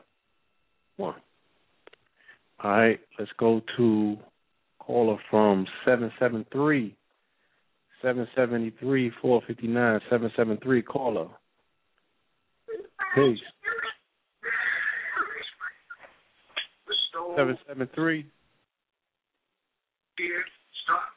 Oh, sorry about that, brothers. Just listen. No problem, brother. Peace. All right, let's go to 917-659. 917 caller. 917-659. Oh, peace, brothers. It's not often that I listen to the show and I hear somebody that could talk to us in a soothing voice like Brother Oba. It's only one other person that, in my opinion, that does that, and that's Booker T. Coleman. When he speaks to you, when they speak to us, they put things in such a way that it's like a bedtime story. They rock us to sleep. You know what I'm saying? And another thing is the story about the king, and that's why that's when he speaks. That's why I remember his stories, because about the last time he was on, I think when he was talking about the king that had to bow his head, take off his crown to go through the door. And I hope he can tell that story again. It's not too long, but it's not often that you come across a brother like this, and it just, I appreciate the show, man. It's a good show. And another thing with another thing with that, the Super Bowl, I heard that the Lords of London wasn't going to insure it and all that. So I don't know. That's just after the fact, or it wasn't initially insured. No, I think before he said, I don't know. You can look it up. Professor 44, Dr. 44, that's what you do, man. You know what I'm going to dig through it. What I did not mention is the ad that Mercedes-Benz ran right before the actual game. I got it posted on the flash screen connected to this show, and they said that, they was pretty much saying, look, it's going to come down to the fourth quarter, and then they had the 13 highlighted on the 2013, and they had the stadium in fire. You know what I'm saying? So it all makes for a good narrative, you know? Yeah, indeed. Hopefully somebody puts together one hell of a DVD. All right? Well, thank you, brother. He's right, though, because what it implies is the fact that the Lords of London insure most football players, baseball players, and basketball players. They insure their body parts. Right. And so it just implies the whole concept of slave trade has never ended. Okay? The plantations have only just changed the nuances around them. Because right. Didn't Beyonce insure her booty with them as well? Because so here it is, an American game is insured by a company in England. The Barclays Center is insured and was paid for by a bank in England. Right. Let's be clear. Okay, the Barclays is the old bank from London. It's an old London banking company. Exactly. So again, they could tell you, oh yeah, the American Revolution was for them to kick the British out. No. That's the smoke and mirror shit. Because the British Crown still rules over here. Okay? All association. Absolutely. And even like Brother Rashid was talking about, the ritual. See, the ritual is there to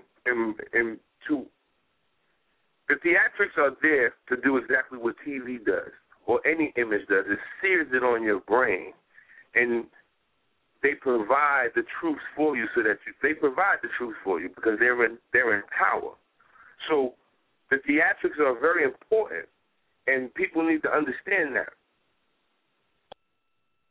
They are playing out these cosmic theatrics on, so as is above, so below. And so they're playing these things out. And that's what the part that makes it so, like they tell you psychology. And because they gave it a name and they officially made it a science, you figure it to be legitimate. But psychology has always existed because it exists within, like Brother Rashid said, initiation, within the ritual, within the iconography. All these different things change your psychology about things, okay? It changes because it offers references for your brain to necessarily accept the phenomena which you are experiencing. Okay? While we're on that, what I did notice that kind of made me sit up is the mention or the presence, for that matter, of the deer antler. Now, I know in the religion, you know what I'm saying, that particular instrument, or that tool, for that matter, has a special significance. Can you speak on that? Or is that kind of off terms? Oh, no. Well, actually, the deer antler, there's mysteries that I haven't uncovered, and my elders haven't been able to necessarily give me an explanation for, and I'm cool with that. But there were things that I have gathered about the antennas, which I should say antlers, because they are antennas. Your hair is an antenna. It absorbs information from a vibration. And so horns, not just antlers, but all horns are antennas for that species to necessarily receive their information. Okay? Now, in terms of in the Congo tradition, the presence of a deer has a lot to do with the boundaries between the spirit world and the tangible world. Okay, and so the antlers are used for properties to expel negative spirits or to expel unwanted ancestors. Okay? And like I said, I don't know all the mysteries and all the connotations that go behind it, but I understand a few of them. And like I said, the antlers, the horns, are an extension to collect information. The same way a cat has whiskers. And I'm just going to, presume some people don't know what the purpose of them is. But cats have whiskers, and their whiskers are the width of the cat's body. So if the cat sticks his face in the hole and his whiskers touch to a certain extent, he knows that his body won't be able to fit through there, and so he doesn't attempt to go. Again, it's an antenna. It collects information to give him, for him to discern and make a decision about things. Okay? So the antlers or any extension of the body is to collect information, albeit hair, extra digits. Like in Lukumi traditions or Congo traditions, children born with an extra digit finger on their hands or on their feet are revered because they are associated to have 1 foot into the spirit world. Right, those are the magicians. Exactly, because we have 10 toes and feet, but if you have 11, that means you got something more. Okay, right. And so you sense or you pick up more than we do because your receptors are further out than mine. Or okay? It's been also looked upon as that person is looked upon as a twin, correct? Well, yeah, as twins. Well, the thing about twins is that the twins are the model for special births, because that is the grandest of all miraculous births, is for 2 beings to come out from 1 act. Okay, so all children who are now in that court or in that category of special births are necessary. The twins pretty much are the representation of that world, of children who are born with extrasensory abilities. Okay, and you, Blue Pill, you know very well you and your brother are connected in a way that me and no other human being are. Right. Okay, so that there are phenomena that are associated and connected just to the circumstances of your birth, just from that. Okay, then like you said, children born with extra digits, they have other traits and abilities. Children born breech when they come out with their feet first are considered that's a phenomenon within itself. So all of those miraculous births or phenomenal births are categorized under twins. I'm a twin that's breached. Well, most twins, the second twin is usually breached. Yeah. Okay, because the conversation about the twins is that the first one that comes out is actually the younger, and they go out to necessarily taste the world first and to check out. They're doing recognition. And if they cry, the other twin will necessarily try to go stay back into the womb, and so they're born breech because you have to go in there and pull them out. Okay, so that's a phenomenon that's associated with the birth of twins, is breech birth. Okay, children born with a cord around their neck, when the umbilical cord is wrapped around their neck. Children born with a membrane on their face or in the whole membrane. These are all miraculous births. That's all categorized under the birth of twins.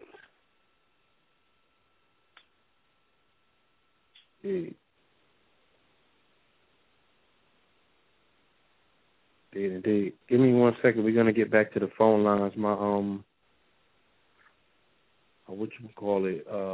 Wi-Fi just knocked out for a second.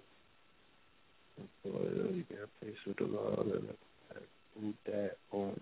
Okay. Yes, I am. Let's go back. Give me 1 second.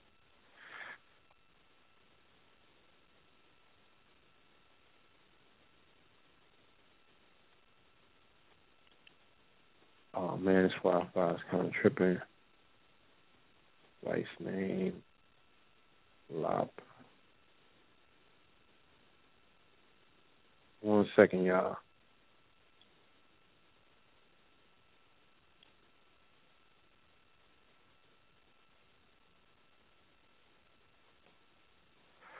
All right. Come on now. They gotta be sounding up. All right. get back to this call queue. Let me go to caller from the 347-972. 347-972. Caller, peace. 972, caller, peace.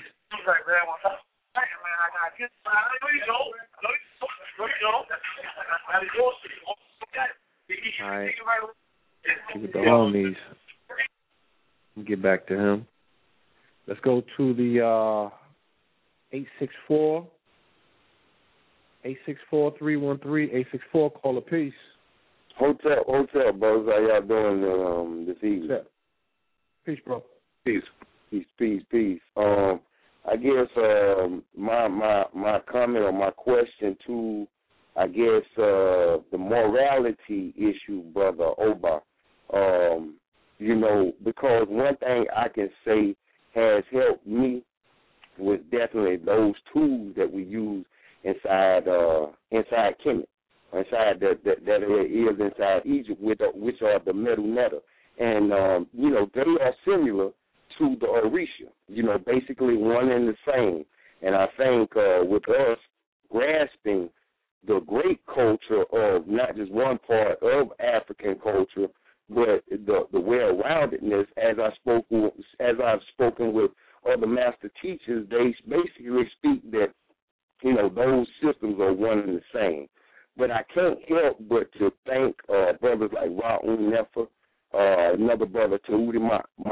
He sends me so many things that definitely helps me with the moral approach. Because like Brother Red Pill, I heard you speaking one time about going through the underworld, which we have had that trip, and we were basically born to be miseducated or basically born to hate ourselves. So even inside that, I can even, it's because my mother is a Christian. And, I definitely look at the fact that we have inside Christianity, because that's the main religion of us or of our people, we have replaced our deity, like Brother Ashra Kwesi said, we have made our enemy our deity. And we have replaced our deity, which is, to my understanding, or to what I know, as being the mother, the goddess, my aunt. She is the one that helps us, allows us by looking at or holding ourselves accountable to that law, is how we can hold that moral standard so we can provide morality. I guess to this uncivil world, and I know even inside nature, everybody doesn't serve the same purpose. But I would look at us that we are to be resurrected, that has been lost, that has been stolen, that has been taken away. So my question is to like a lot of the lost people out there, our lost brothers and sisters, which they may have taken the role of Set or the role of the lower frequency. When we know we as melanated people, we definitely have a higher frequency to attain. And I would look at, because I'm definitely thankful for that moral code within inside, which it specifically states on the things that I'm supposed to do, the positive and the negative confessions. And that kind of helps me, and it has helped me to help build my soul, my character, my person to be, because I would sell dope, I would do anything, cook some damn food or, kill animals. But now I'm kind of more mindful because it's like I'm stepping in. Am I wrong for thinking in a more moral state? Help me out on that, bro. Well, all right. Follow me on this in terms of morality. Okay? Okay. If there are probably 1 billion people who existed on this planet who were of excellent character, who were compassionate people, who shared and were charitable and were wise and advisable, right? And we don't know any of their names. They don't exist to us, okay? Now, a man, within a certain paradigm, one necessarily finds his afterlife within a certain paradigm. Whatever paradigm you subscribe to, you will construct what your afterlife will be. Mm-hmm. Now, if in the instance of myself, as a priest, our eternity or our immortality is based on the fact that we are given names, and when they revere the ancestors, those names is recited, and maybe 1 million people may be associated with that ritual name, but it lifts every one of those existences up to a higher echelon. Mm-hmm. Now, that only works, that paradigm only exists as long as there are people continuing the tradition of doing such a thing. Mm-hmm. If they no longer exist, only in the relics that they leave back will they exist as a people. So, what I'm getting to is the fact that your morality, is it not morally correct? Like you said, well, you know, we it was a time when you sold drugs. I've been guilty of the same thing. But when you decide, like I said, the morality is based on the group. Outside of that group, the morality is not applicable. So if you live on the outskirts of society and society provides you with nothing, then you don't have to follow their moral code. For example, if within every major city there is a city of people who are considered derelicts, those who are less fortunate, they live on the streets, they eat at soup kitchens. Now, it is immoral to urinate in front of a bunch of people. It's just not right. It's just bad etiquette, and it's immoral. You're pulling out your phallus in front of women and children, and you urinate. But if you live in a paradigm where you don't own your own home and you live in the streets, where you urinate is completely fine. And so you're not bound to that moral diagram. You understand? So the morality is only based on the community, the group. The group establishes what is moral and what isn't. God has nothing to do with that. Nothing at all. All God essentially asks for is for you to acknowledge him. Let's be clear about that. Because the moral, understand. So God, and just to play on examples that are given. Before Moses is given the 10 Commandments, so everybody that was living before, they were just heathens, so to speak. And they're heathens, but God never told them what they were supposed to do or not do. So now all of a sudden he puts this on some tablets and gives it to one man to come down the hill. Unlikely. We're talking about, if you're talking about something that is omnipresent and omnipotent and knows all and is all wise and advising, then he would not have created something where he had to go back and fix it. Understand, when you profess that God is perfect, you have to stick to that God is perfect. And if God is perfect, then that means everything happens for a reason. So what I'm saying is, nature, animals, how they interact with one another, that is called natural. It is nature. God made it that way and so. But animals don't have a moral code. They don't live by morality. They live by instincts. Now, does that make them any less of God? By no means. Okay? What I'm saying is that human beings constructed morality as a means to measure people in the society. Okay? So if, for instance, the way women dress here in America, and they could be God-fearing Christians, is immoral in an Arabic Muslim society. They look like whores. They look like harlots. You understand? So how did God miss that over here and got it to them? No, because they constructed that based off their experience. If they had a problem with promiscuity and adultery, then they decreed that now no man should look at another man's woman, and in fact, we're going to make the women cover up. That's a part of the morality. That has nothing to do with spirituality. It has nothing to do with God. Because at the end of the day, even if Islam believes in Adam and Eve ain't had no clothes on. You see where I'm going? So yeah.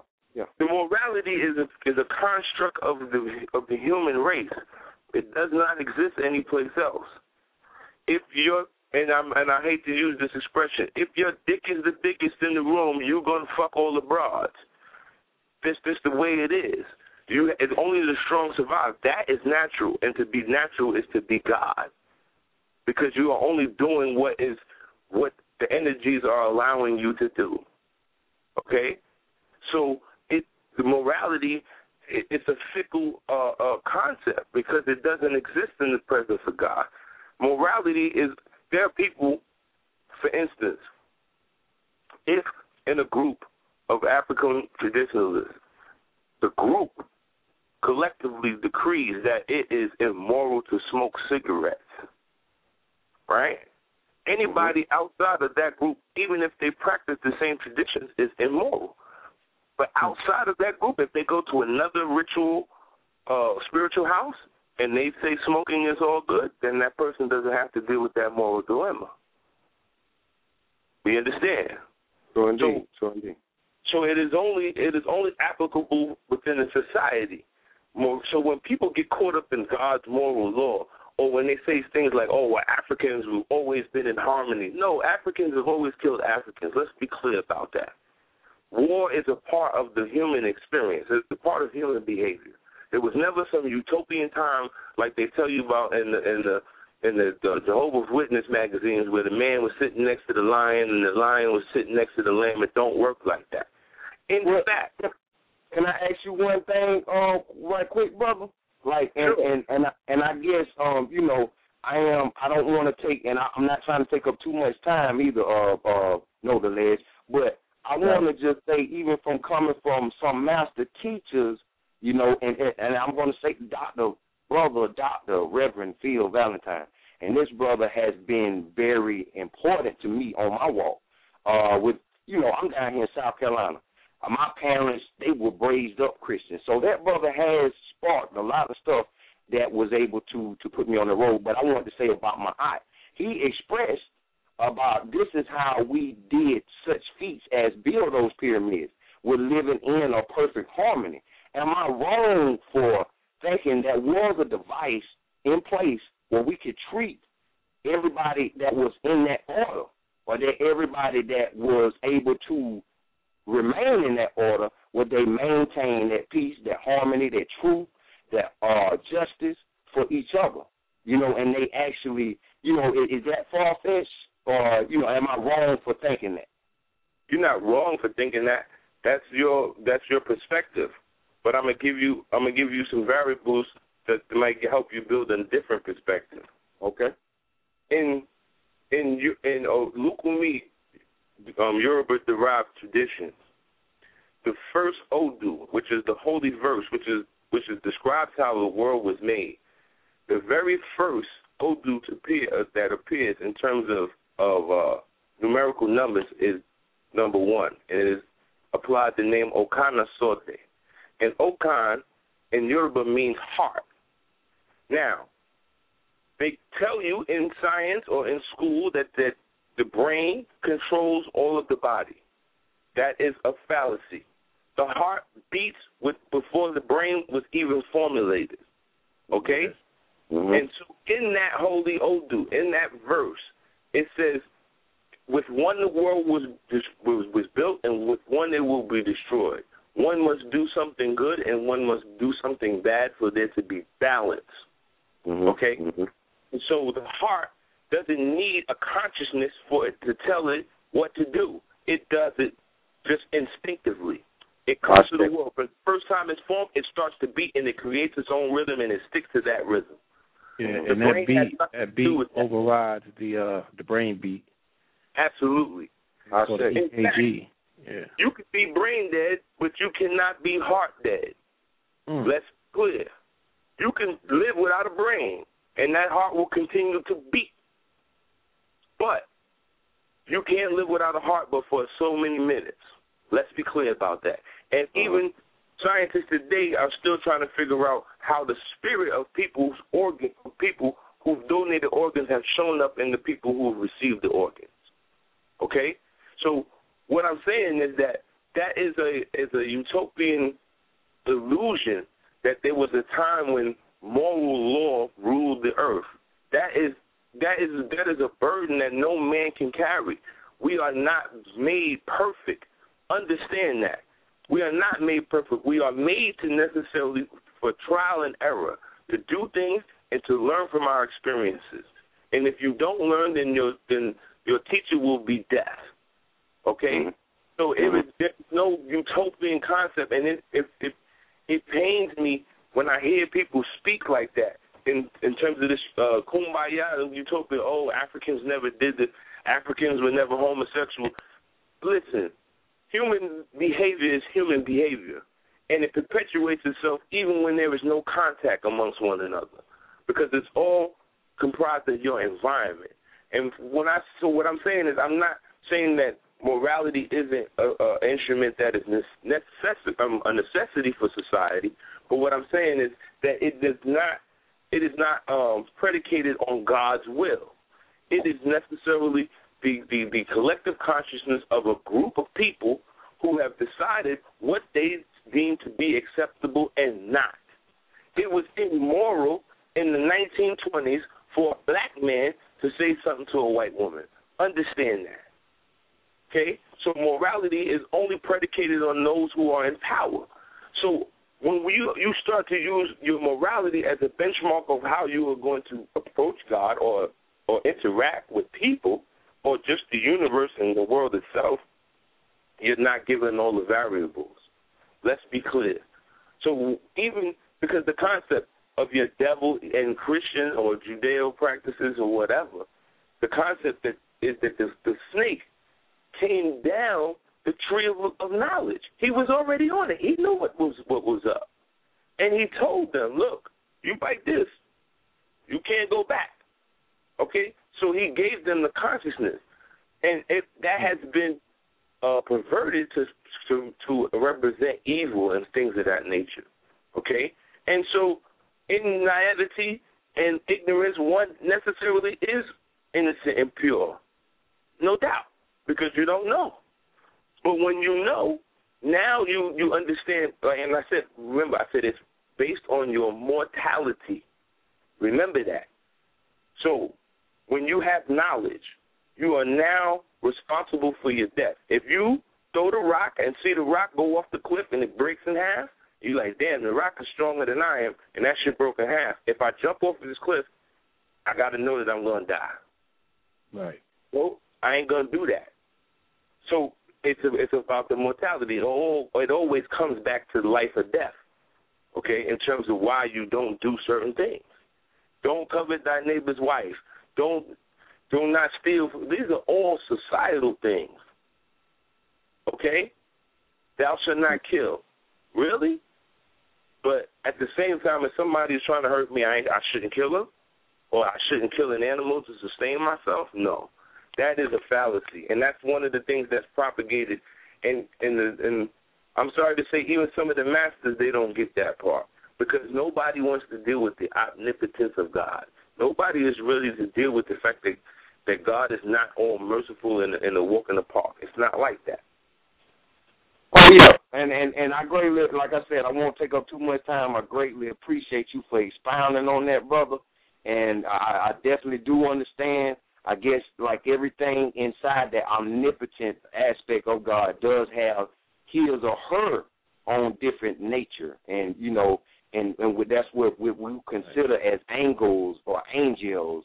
You have light angels, you have dark angels. So you know what I'm saying. I'm thinking we on the same page, brother. So I'm with you. I definitely understand, Brother Oba. Right. Thank you, Palo. What's that, brother? You, bro. Wonderful question. Okay, brother. We all have a blessed night. Hotel. You too, bro. Hotel, brother. Peace. All right, one more call. You know what I'm saying? We do have a lot more hands up in the call queue, but I'm in a restaurant. We gotta close this venue, so I'm gonna take one more caller, maybe two. Let's see how quickly this one goes. Caller from the 215-609, 215 caller. Peace. Can y'all hear me? Yes, indeed. Peace, bro. Peace to the guys, man. Hope everybody's having a good night. I'm loving the build.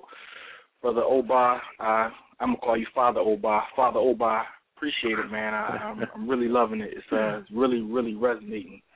Real synchronistic because I was building with A.A. Rashid before you got off of Facebook. I was trying to connect with you.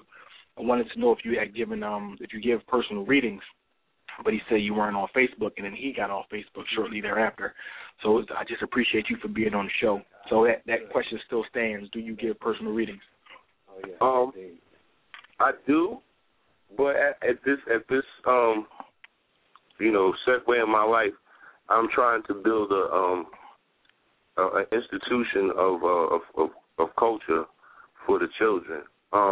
And so that's kind of got me, like, people call me, and I really don't have the time to dedicate to serve everybody. So I'm trying to establish necessarily a location that people can necessarily make the trek to if they're in the outer reaches. But I'm trying to create an institution because even within these traditions, you have to understand that I'm a part of the first generation of children that were born in these traditions. So I fight against ignorance, even within my own culture, because people who have converted have brought with them certain idiosyncrasies from other religions, and it has kind of stifled the growth. And so the religion is pretty much in a state of chaos where, like, people are proclaiming to be priests and they get microwave initiations, and they profess and pontificate, and they give the tradition and the culture and the science a bad name. So because it has always the nature of how it has been sustained has been in basements and always been very secretive, even in its I'll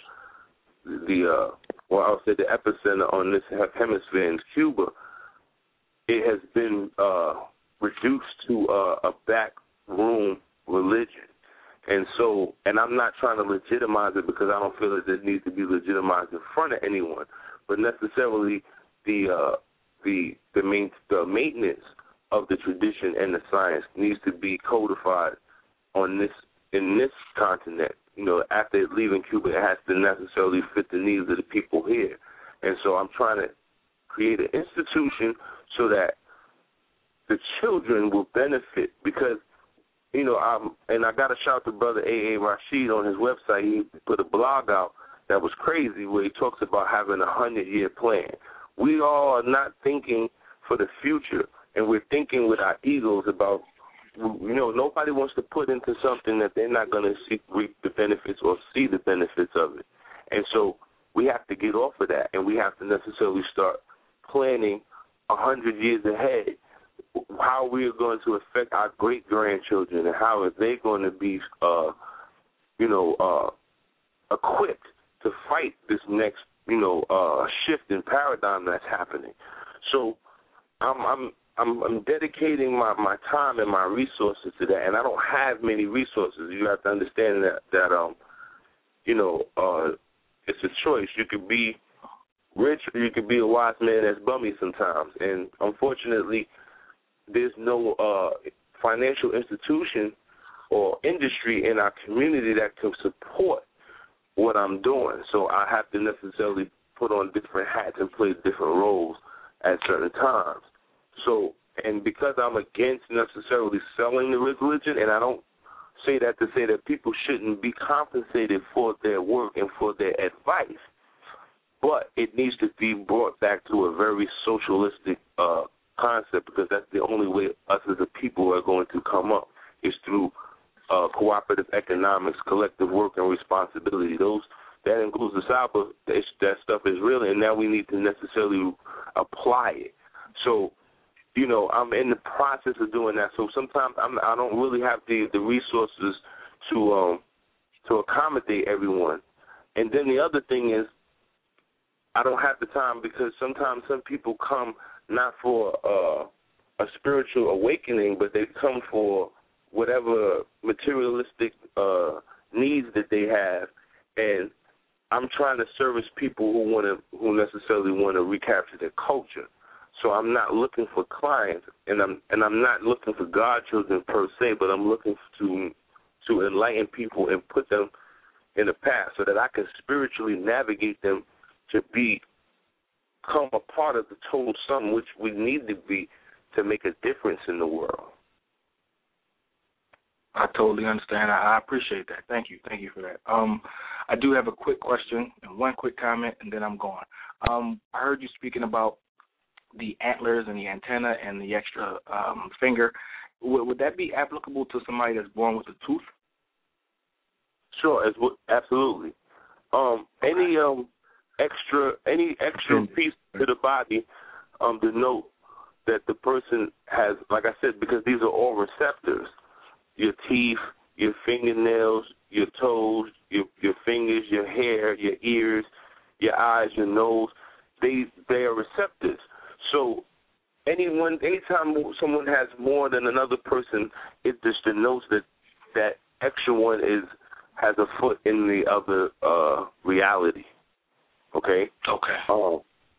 And so that it applies to teeth, it applies to even cysts and things of that nature, or moles. Even moles have a connotation to spirituality as well. Oh, wow. Okay. Cool. Thank you. Brother Blue. Right. Yes, sir. Can I get that 30 seconds? Is that okay? Yes, sir. All right. Let's go. I close the door and shut the world out. I let the stage burn, relax, and I breathe deep. Relief needed, thinking, should I have my head checked? I'm having visions of things I haven't did yet. Scenes from another life, and I'm not dead yet. I know the whole plot to books I haven't read yet. Illuminated. Am I dreaming or hallucinating? Or is this something bigger that I can't explain with statements? Life through my eyes is a blur, filled with bits of joy and tons of pain and loads of information from the books whose pages I consume like vegetation. My formal years of schooling didn't teach me a damn thing, except how to sell drugs, hustle, and gangbang. With so much focus on bullshit, I went to the church and found the same thing in the pulpit, so I followed the spiritual force. That light in myself is all that seemed to keep my spirit on course. So I'm my own God, and I can make it in your world if I did it in my own mind, and I'll do it in my own time. But that's relatively easy because there's no time. So in no time, you can see me with my gold mine. So when the student, they snap the ball, I'm already at the goal line, waiting. 44 gun salute. And today, I like equals 13. I like that. Appreciate that. That's thought-provoking right there. Yes, I appreciate that, man. Indeed. Absolutely. And appreciate you, bro. Today's day equals 13, too.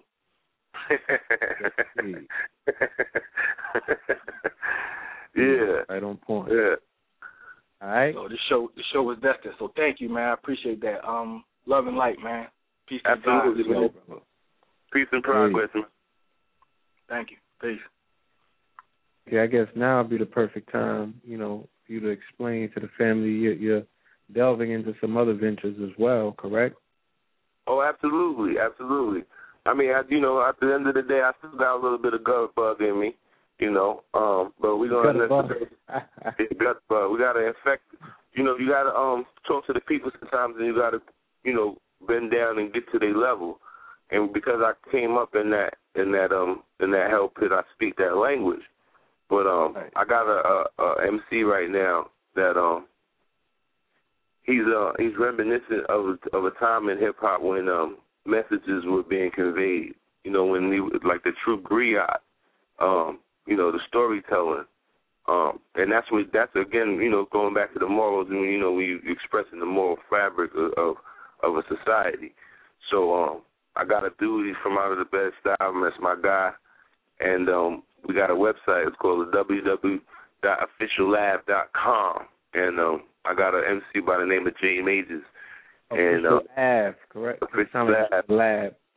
Official Lab, and that just represents the fact that it just talks about officialness, and the connotations it don't have anything to do with gangsterism.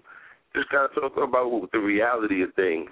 And this is my MC, so this is, I'm trying to necessarily put him out there so that we could generate some revenue and take from the industry and bring it back home. So, okay. So we can build. End the show on that note. Is there any contact information that you might want to leave the family with? Anything upcoming that you got that you might want to let them know about, or just tell them? Well, like I said, we have the website. There's some things on there to keep the people's attention span, entertained. It's like I said, www.officiallab.com. It's some videos. It's a part of a project that a mixtape that he put out earlier this year, or last year, I should say. And there's some videos, his blog, just to get familiar with him. So when you do hear it, saying that people will be up on it, like, because that's what it's really all about. As long as you're in the know, like, yeah, I know about that. You know what I'm saying? So I'm giving the conscious community a heads up, you know what I mean, to the deaf, dumb, and the blind, so they can hear hear what we're doing, so then they understand what what's behind the curtain, the real wisdom. Family. So remember what he told you. This is off of Official Ave. You know what I'm saying? Brown paper bag style. This is Serious. All right, the track named Serious. This is the artist, Brother. The name again? J Majors, Official Ave. There you go. The right, family. Red and blue pill. Let's get it. Shout out my man A.A. Rashid. Yeah. Absolutely. Shout out Brother Chris. Brother Chris, that's my guy. Shout out the whole family. Right? Joe Congo, my whole family, man. Brother Salam and all that, man. Let's get it. Rest in peace, Palo. Italo, hello. Brother Kwasi.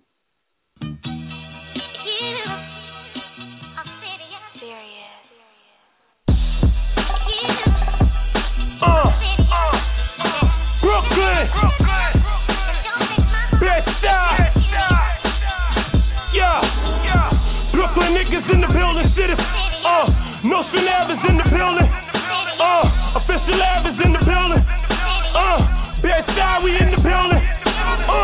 Brooklyn nigga all day, you better ask about me. I keep them colors and drug dealers, they crowd around me. Fucking bitches in my bed, that's to these instrumentals.